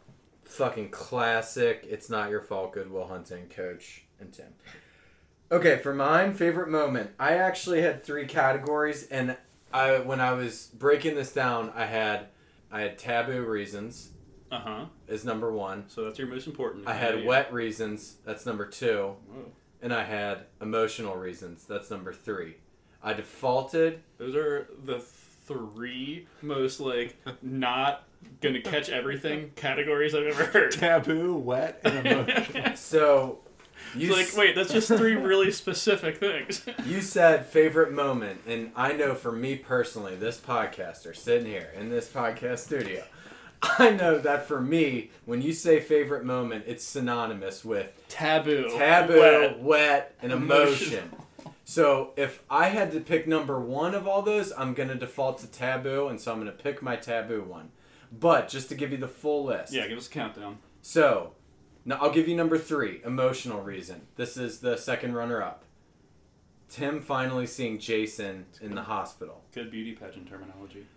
Dude, when he sees that moment, for me, is probably the one scene where I honestly, I hide it in front of Pat. I don't want him to see me get like this. You guys are both turning away, kind of wiping a tear, I bet. Fucking when he first walks in and sees Street in that hospital bed, and he's been putting it off for weeks and weeks. He won't go there because he can't stand the visual of what that is when he sees him sitting there legless. And when he walks in, and he played it fucking perfect. He waited till the last person in line. He was the last person to come in. And he fucking walks in and, like, begrudgingly comes in, and then, like, he sees him. That's my dog. And he's trying to get in. Come on, Lucy. He gets real scared in the thunder. Hey, buddy. He doesn't like the wet scenes as much as you do. Alright, Mixie's here. He's scared. He's shaking. When fucking Tim walks in, dude, he played it perfectly. He just sees him, and then he looks away. Like, just the quick visual, he couldn't stand it, and he had to look away, and, like, that one moment was what he was fearing. So emotional, dude. I mean, yeah, it gets you. Taylor Kitsch, if he would have made 2 good decisions instead of 2 god awful decisions with his movie career. Let's have that conversation after I finish this list, because this is a good point to do it. Anyways, number 2, wet reason why, favorite moment. Tim in the rain. Pat already covered it. Enough said. Number 1, favorite moment. Taboo reason. Taboo for me always number 1. Tops. Tim hooking up with the fucking neighbor. Girl from The Replacements. Favorite moment. Lock it in. Favorite moment because it was the moment you would most want to put yourself in. Oh my god. How do you feel about that girl? Because that girl for me is... perfect 10. Might be... We should do a Mount Rushmore of, like, first dude crushes for when it hits you, like, 4th, 5th grade. Yeah. Because those are the real obsessed crushes. For her, she's got to be tops. Yeah. First. And it was a movie, not a TV show, so she didn't qualify in the replacements for last Mount Rushmore. I mean, who else would be on there? Shakira? Yep, I think that's I even said that. I could tell that immediately jumped into Pat's First boner, whenever, wherever, music video. She's Shakira. dancing around. There's like horses running around in the background. And that's up there for me. Cameron Diaz in The Mask. Oh, God. It's a big one. Yeah. Anyways, so taboo reasons that has her and Tim top of mind. Tim post career. Let's just get into that conversation. What the fuck happened? He does almost anything besides John Carter and Battleship. I forgot about Battleship. He would get away with that Savages movie. It was bad. Oh, God. I was so disappointed by it. I was so bad. excited. It could have flown under the radar and he could have done something it would have else. been fine. It wasn't that big of a deal, but he did 2 huge budget, like, supposed to be summer blockbusters that both just crashed and burned about as bad as you could, both with how much money they made, how critics received them. Just terrible. Just did as bad as you could do. If he makes any other decisions with what he's going to do with all of his Friday Night Lights cachet, dude, he fucking is an A-list movie star. Let's just do an IMDb deep dive. Okay. Literally immediately after Friday Night Lights, 1, John Carter. Fucking swing and a miss. Battleship. Joke. Savages. See, that's what I'm saying. Those terrible. 2. If those 2 weren't the 2. He kind of comes back alive in Lone Survivor, but now he's no he's a longer a leading actor. man. Yep. Yeah, now he's a character actor. Which is fine. He's really good at that. But Same thing with True Detective when he played the... He was actually really good in True Detective. But again, it's a character actor. But I think, again, this is him having bad luck, though, because everybody hated Season 2 of True Detective. If he was that same character in Season 1 or 3, people would have been fired up about it, I think. I thought he was really good at it. He was really good in Waco, though. That's 2018. So Waco... But that was on some weird channel. So anyways, I think Hollywood will give you one fuck up as a leading man. They'll give you one. So they gave him... Not 2 back-to-back before you've ever had a hit. They gave him John Carter, and they let it slide. But then he followed it up with Battleship, and it's like, you're done. You're done, bitch. You can't... Well, and it sucks, too, because if those 2 movies came out as his 4th and 5th movies, and he'd made 3 good hits before that, then maybe his name could have helped open them. But they were his first 2 movies after being like part of an ensemble cast on TV shows. So those movies had to open up them like based on their own merits. It'd be like Not essentially if Will Smith went Fresh Prince of Bel-Air, Wild Wild West. Right. Oh, God, love that comp. You think we'd still have a Will Smith? No. Not on the same level. No, well, he could have maybe done that, but then he couldn't have followed it up with... After Earth. After Earth. Yeah. Right. So, that would have been like the comp, as he literally does those 2 movies. Then you never get Independence Day. You never get Bad Boys. You never get fucking 7 Pounds. All right. Next. All right. So we did our favorite episodes, our favorite moments. I'm going to do a little Talking Football, brought to you by Reebok.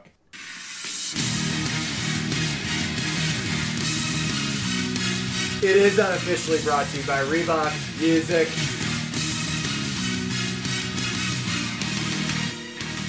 Thank you, Reebok. Go ahead. So, we can do this separately, or you can hit them both at the same time. But I want to hear like your best like football moment, or most realistic football thing, or thing that you're like, yeah, that's totally rings true about football. And the opposite, the worst football related thing that happened in the show. Let's do them separately. Let's both give our best, and then we'll really slam it home with the worst. My favorite football related stuff, I think one of the things they nailed the hardest was the locker room scenes, like them being kind of like together as a team and kind of nervous, kind of individually and kind of together as a team, and then also when they come back into the locker room at halftime. And they're breaking down like what happened in the first half, and they're doing these kind of frantic team meetings. And the defense is over here. Defense is over there, and it's just like literally this. Okay, I think they kind of nailed that. That felt really realistic. Agree on both counts. The other thing I'll say that they nailed is figuring out that the sleeves need to... The gear. Gear. Yeah, they got the gear right. The gear started out rough, and I would say by mid-season 1 they figured out sleeves no longer fucking go down to your elbows. Fucking get them like, I don't even know what you would call those, like the fitted sleeves. Yeah. But I would say that was another big win. But I agree with Pat's other ones. Halftime speeches and the coach, the way the coaches talked to the players was they nailed it. Yeah, I think just generally Coach T as a high school football coach it perfect. Honorable mention, the pass that if you can hit it, Galferio. Yep. Yeah. Do you like that little bit? Love that. That is just such an insider football knowledge thing that you wouldn't think about, but as soon as they break it down, it was a great thing to make an actual so true scene and speech about too. It just was a good idea.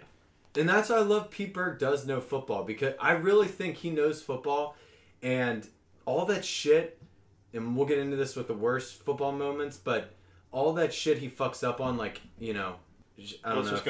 Let's just go ahead. So all the stuff he fucks up on with the worst football moments would be like every game coming down to the fucking wire. Yep. My other ones for worst, I still have problems with Smash and Saracen's complete lack of athleticism as actors. And it's so glaring. Do you know it? The difference between the stunt doubles and the actual actors, watching them, Saracen throw a pass versus the stunt double, and Smash just try and run. Like, the actor, Gaius, him trying to run is... It's like, you know how Bill Simmons always talks about, you can just tell on a big man's, like, 7-footer's run if they're going to be a long career or not. You can just tell with the actor who plays Smash, this guy's he's never run. He doesn't run.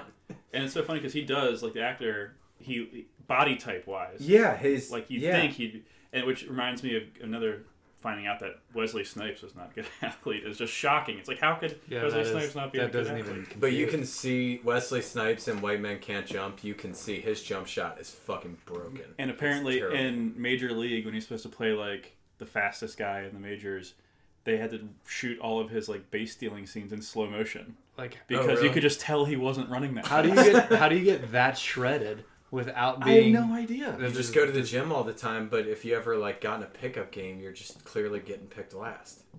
You could be Lou Miller, I guess. Yeah. Anyways, for the kids out there, for the kids out there, if you hear heavy breathing in the background, it's Pat. Sorry, I just get excited. No, it's my dog because it's storming outside and he is panting like a little bitch. All right, my worst football moment.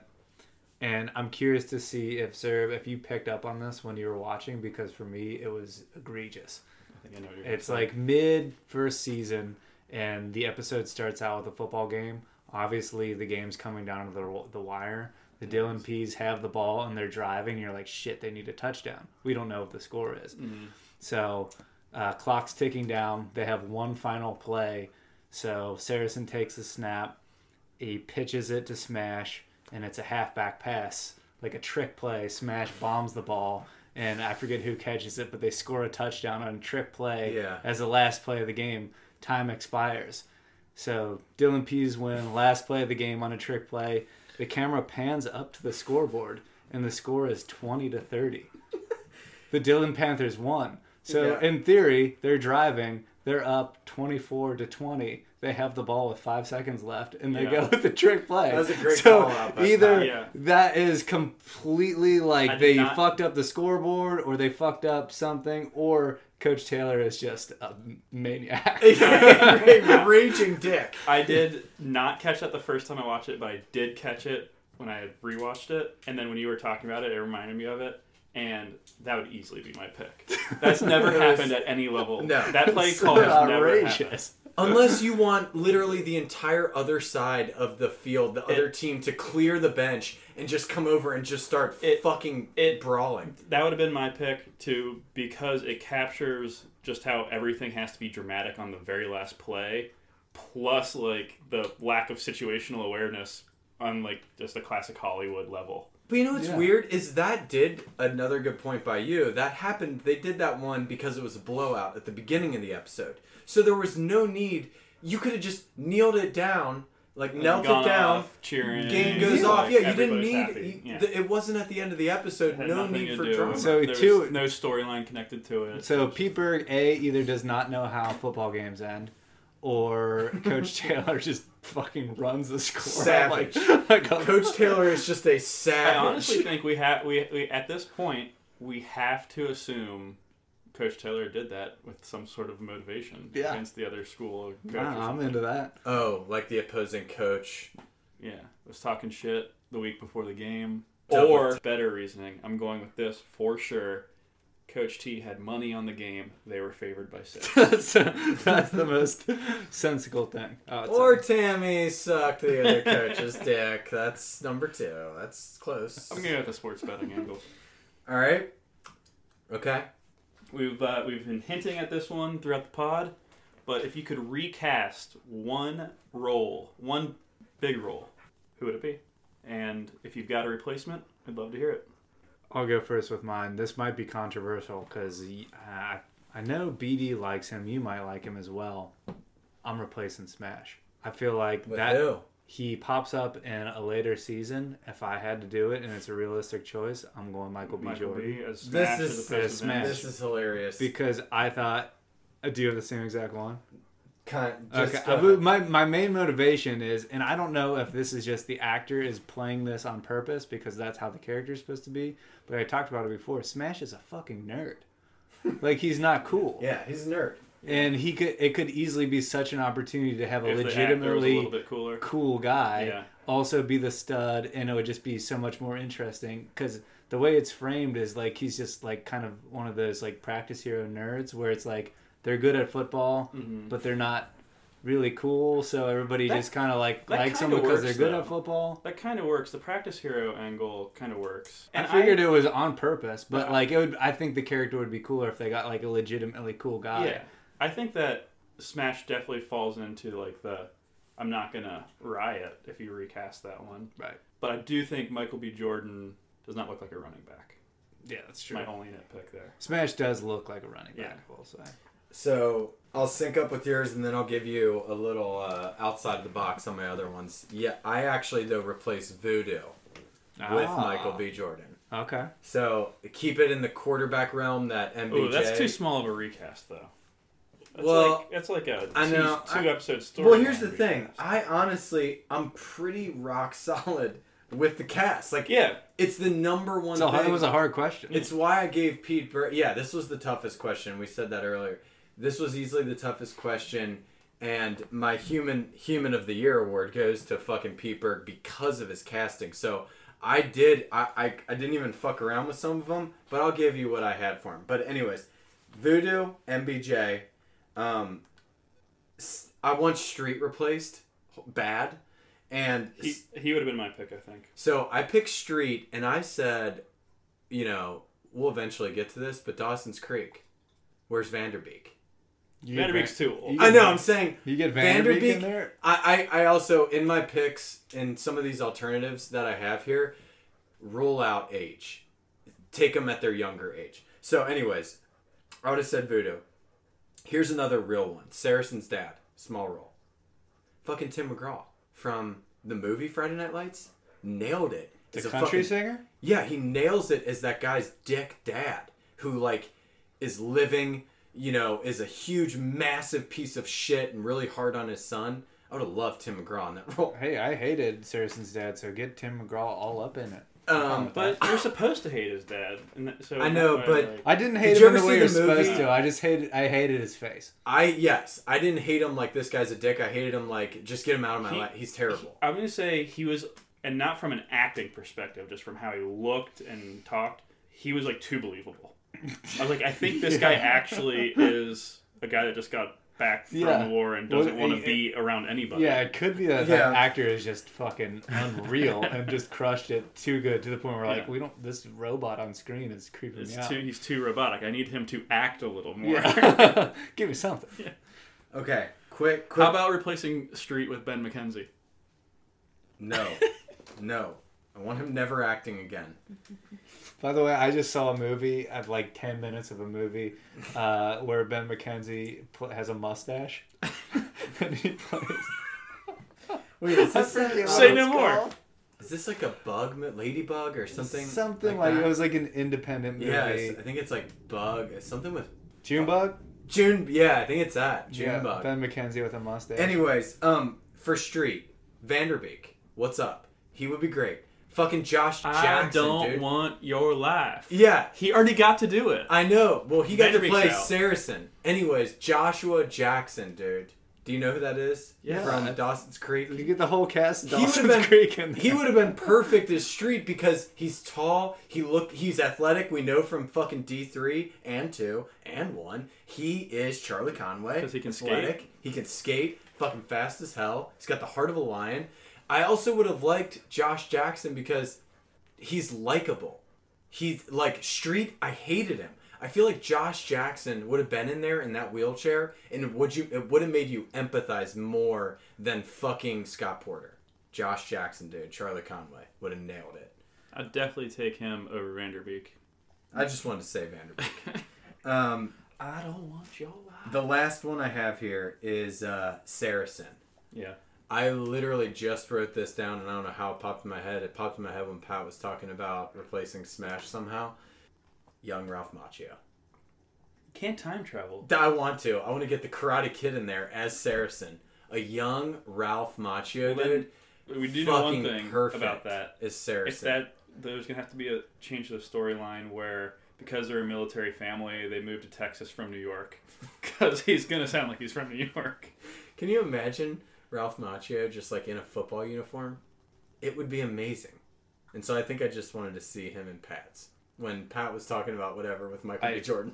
I gotta say, like, I know that you're starting from the premise that they knocked the casting out of the park, but I feel like you're trying to ruin the show. Who we got? We got Dawson. No, we got Macchio. We got Ralph Macchio as Saracen. We got now, Dawson as... He is 47, playing a 16-year-old. He does aged very gracefully. And also, BD also successfully ruined, like, what is it, season 3, when Michael B. Jordan does come in, because he's already wasted. Yeah. as Voodoo. The Voodoo's 2-episode arc. All right. Other than a casting change, what tweak would you make to anything about it? I got one. There needed to be a spot where one or two of the characters would go to hang. Now, picture in your minds Marissa Cooper's lifeguard stand. That's a good one, yeah. So I wanted it has to be either Riggins or Saracen. I would have liked a spot for Saracen because he's just got so much swirling around. Out of like he goes to like a spot, it's like a barn or something. Quarry or whatever. Yeah, make that a spot. Riggins hangs at the quarry. Like a place where a character goes to brood and other characters know that they can go to find him there. And I love that. I love that by you because all teen dramas we know. You just gotta have a spot. You gotta have a spot, and I think Saracen would be more like an artsy, like he goes to a lookout. whatever, where there's like great architecture or something to where he's got a spot, and then I envision someone sitting next to him, and they're like, "Why do you come here?" And he's like, "Look at that architecture. Look at the colors. That's. Yeah, I think of 500 Days of Summer. You need those scenes where like him and Julie are in a fight, and then she just shows up at the spot and he's there. Yeah, she knows he's there. Dude, that's what you got. That's way better than mine. I had one was I would have liked they had it be a real town first and foremost. They made this fictional town, Dillon, Texas. Just make it a real small town in Texas, so Pat and I can actually physically travel there and take pictures in front of the fucking "Welcome to" signs. You can go to Parmian. Yeah, we can go there, and we will when we take this on the road down south. Yeah. But I would have loved for them to have like a real town. Like we have pictures in front of Laguna Beach. I'm definitely going to put those on Instagram in front of the high school. Mm-hmm. That's you and I. Yep. That's why we took them. I look like I really don't want to be there. Here's another one. What I would change if it was 2019, this would be way hot and happening. But it was 2006. Needed a gay character? Yes. I would make Landry gay / struggling at least a little bit with his sexuality in conservative Texas. No. It should have been make Smash gay. And or someone. And not wanting to come out of the closet. Make someone gay or contemplating a sex change. It's 2019, dude. Fair enough. You're not cool unless you're going... It is 2019. Unless you're transitioning from... There would have been a gay character in 2019, for sure. Yeah. And I think you're right, it would have been Smash. I really think it would have been. But going back to your thing about the real town, this was something I had in my notes. Rally Girls, real thing. You asked that question on the pod. Oh. Rally Girls are a real thing from the book. It's like the true story. So Pete Bird got that when he was living... with the teens. Yes. How wild was that? Was that not the most wild fun fact you heard? Was that he was hanging out in people's back seats while they're on dates? That he just physically lived with a couple kids for 2-week stretches. Instead of just reading the book Friday Night Lights. He actually lived with these high school kids. For that one, I had a couple. We touched on one. They definitely, I think the easiest change would have been making Riggins a linebacker. Yeah. I would have made that change. And then big picture, I feel like if this could have been on, if not HBO, at least like FX or something, it could have been a little more. Billy Riggins wouldn't have to say dog snot. Yeah. Billy Riggins would have been a great cusser, I'm sure of it. It's because it started out on NBC. I think you'll see, actually, if you pay close attention, as it goes into later seasons when it moved to cable. They can actually do some cussing. Yeah. Now you can say things like bitch, at least, and ass. Whereas, like, on NBC, you have... Bitch, ass, bitch. On NBC, you have to say dog snot. Yeah, and it's like... He would never say that. What the... That just took me out of the entire scene. Now I'm out of the scene. They literally don't even have parents. Yeah, he'd just be cussing all the fucking time. He's 14 years old and drunk as fuck. I don't think he cares about saying dog shit. All right. I'm real excited about this next one. Yep. So, this is a fill in the blank that gets at what is at the heart of this show. So, finish this sentence. Friday Night Lights isn't about football, it's about blank. Go ahead. I like to create lists, and I have a whole list, so if you just have one, you should hit that first. All right. I answered the question, unlike BD. No, I answered it with a bunch of backups. I would say Friday Night Lights is not about football, it's about dealing with adversity. Ooh, I like that. Mine, because this goes back to Deviltown, it's Friday Night Lights isn't about football, it's about coming to terms with where you're from. Okay. I think both of those make sense. I like both of those because the show is definitely about adversity and knowing where you come from. I think Tim actually embodies the knowing where you come from, and he never loses sight of that. I think Texas forever. Fuck yeah, you could have just put in there FNL is about Texas forever, and that would also hit on that of like that's Tim. I explained it a little bit better. No. All right, I like putting lists together. So, have we done our list on what life is about? No, I don't think so. Okay. It's all about the angles. It's all about timing. Yeah. Stuff like that. Yes. So I was thinking of it in terms of one word like that, and I did it like FNL. It's all about, so I have a full list here, but I have a top 3 and then a number 1 that I would pick. So my list is FNL is all about inches. It's all about angles, Benjamins, bloodlines, little things, timing, layers. Those are the ones that didn't make the top 3? Top 3, inches, little things, timing. Top 1, FNL is all about inches. That's me personally. Okay, so if we're going to say, what little do you mean things, by that? Little things is a close to. What did you pull into that one word, I think? So the adversity is a big part of that. You're touching on a similar thing as Pat. Yes. That it's how hard you got to fight for that inch, going back to your favorite speech. I think that, and then, again, it's like the Jason Street injury. 1 inch to the left or the right. His entire fucking story is different. The way that inches is also like timing. Yeah, it's like, it all ties to that of like, again, little things also. It's the fucking tiniest things, like, what if Tyra didn't go to that fucking diner that night? Her and Landry's entire relationship doesn't exist. It was all built on that drama and connection that they got over that really fucked up thing. So, anyways, yeah. All okay, right. Last one, right? I feel like Pat and I really got deeper with that than you did, but all right. No, mine was fucking deep, dude. I feel we had to read our meeting into yours. Yeah, you didn't even go metric. All right, one more, and then a quick bonus to close out the pod. But what is the number one thing that separates Friday Night Lights from all other teen dramas in terms of just like quality and puts it on a level with the Breaking Bads and Sopranos of the world? My favorite thing is that the drama and the situations that they create are real and not completely over the top. Like, even though we loved the fucking OC, a lot of the storylines in there are just outrageous. Mm-hmm. Yeah. Whereas this, it's just really grounded in reality, and it's grounded, but it's still very real, still dripping in drama. Mine kind of ties to that, but I think it's Pete Berg's cinematography / mise en scène, whatever you want to call it.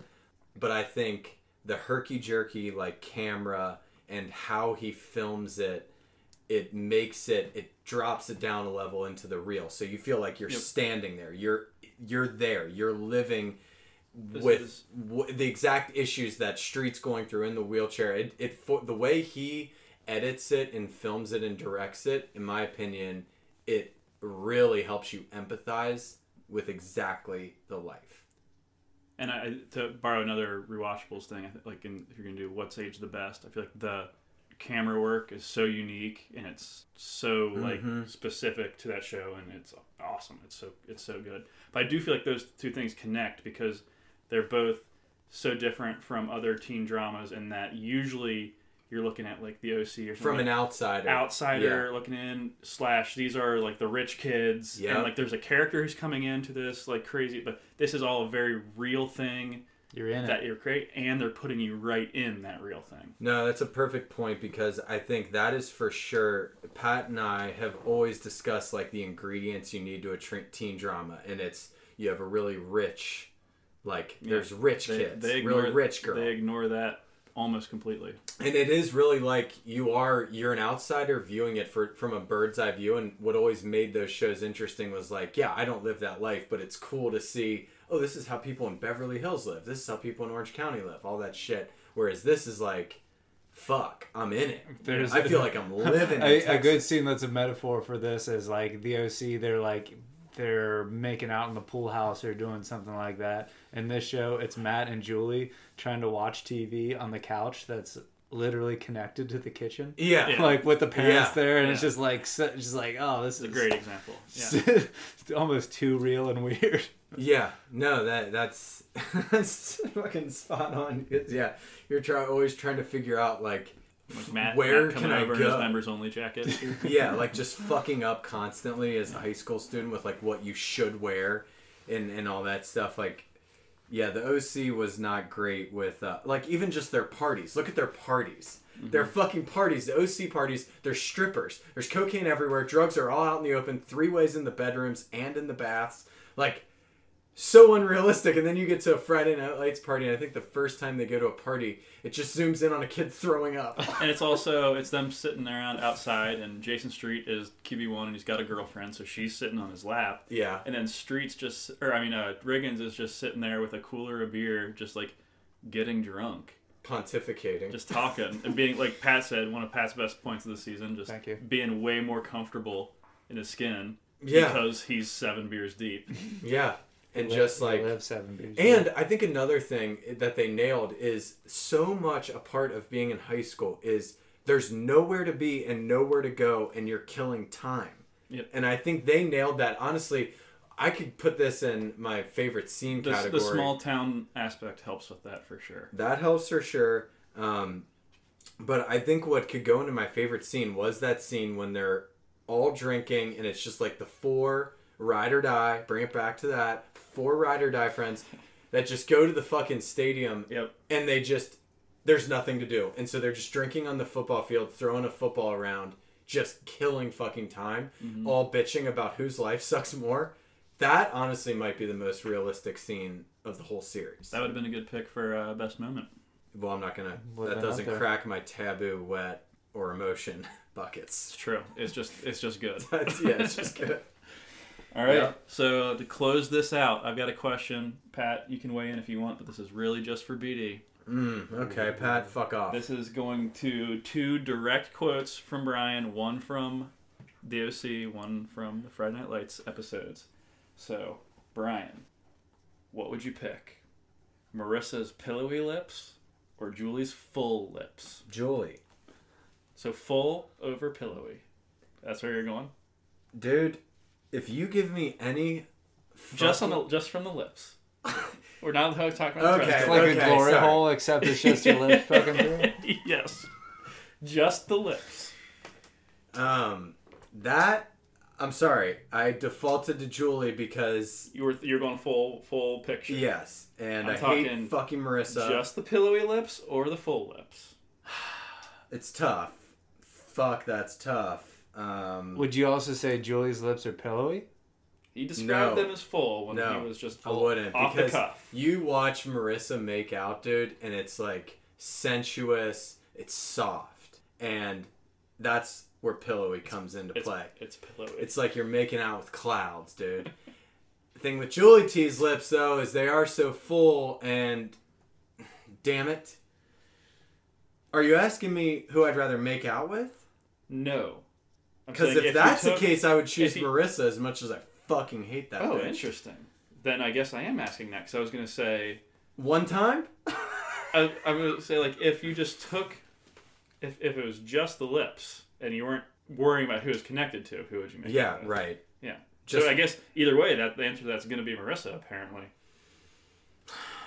To date Julie's lips, No, you're not dating him.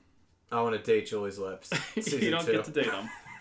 Date Julie's lips. That's my answer. Date Julie's lips and a one-time makeout just to see what it's like to kiss the clouds. Marissa in that glory hole that Pat talked about. So who do you kill in this scenario? I kill Marissa, obviously. She's dead. So, fuck the pillowy lips, marry the full lips, kill Marissa. Kill Marissa. All right, does that do it? That's all I've got. Kids, we got a draft to get to. We got to see how the Bengals are going to fuck up this pick. We want them to take a quarterback. Obviously, they won't. So, kids, while you go to bed, though, the 3 podcasters sitting here in this podcast studio want to tell you to tuck on in. You sleep tight, kids. You have a really good night's sleep. Enjoy not watching the draft. And, Pat, Clear eyes. Full hearts, do less. Do it less. make lemonade. Such a mess. Fucking missed that. God damn it. His name is Plemons, dude. It's sitting right there. I literally may go back and just edit that to me saying Clemenade. That'd be worth it.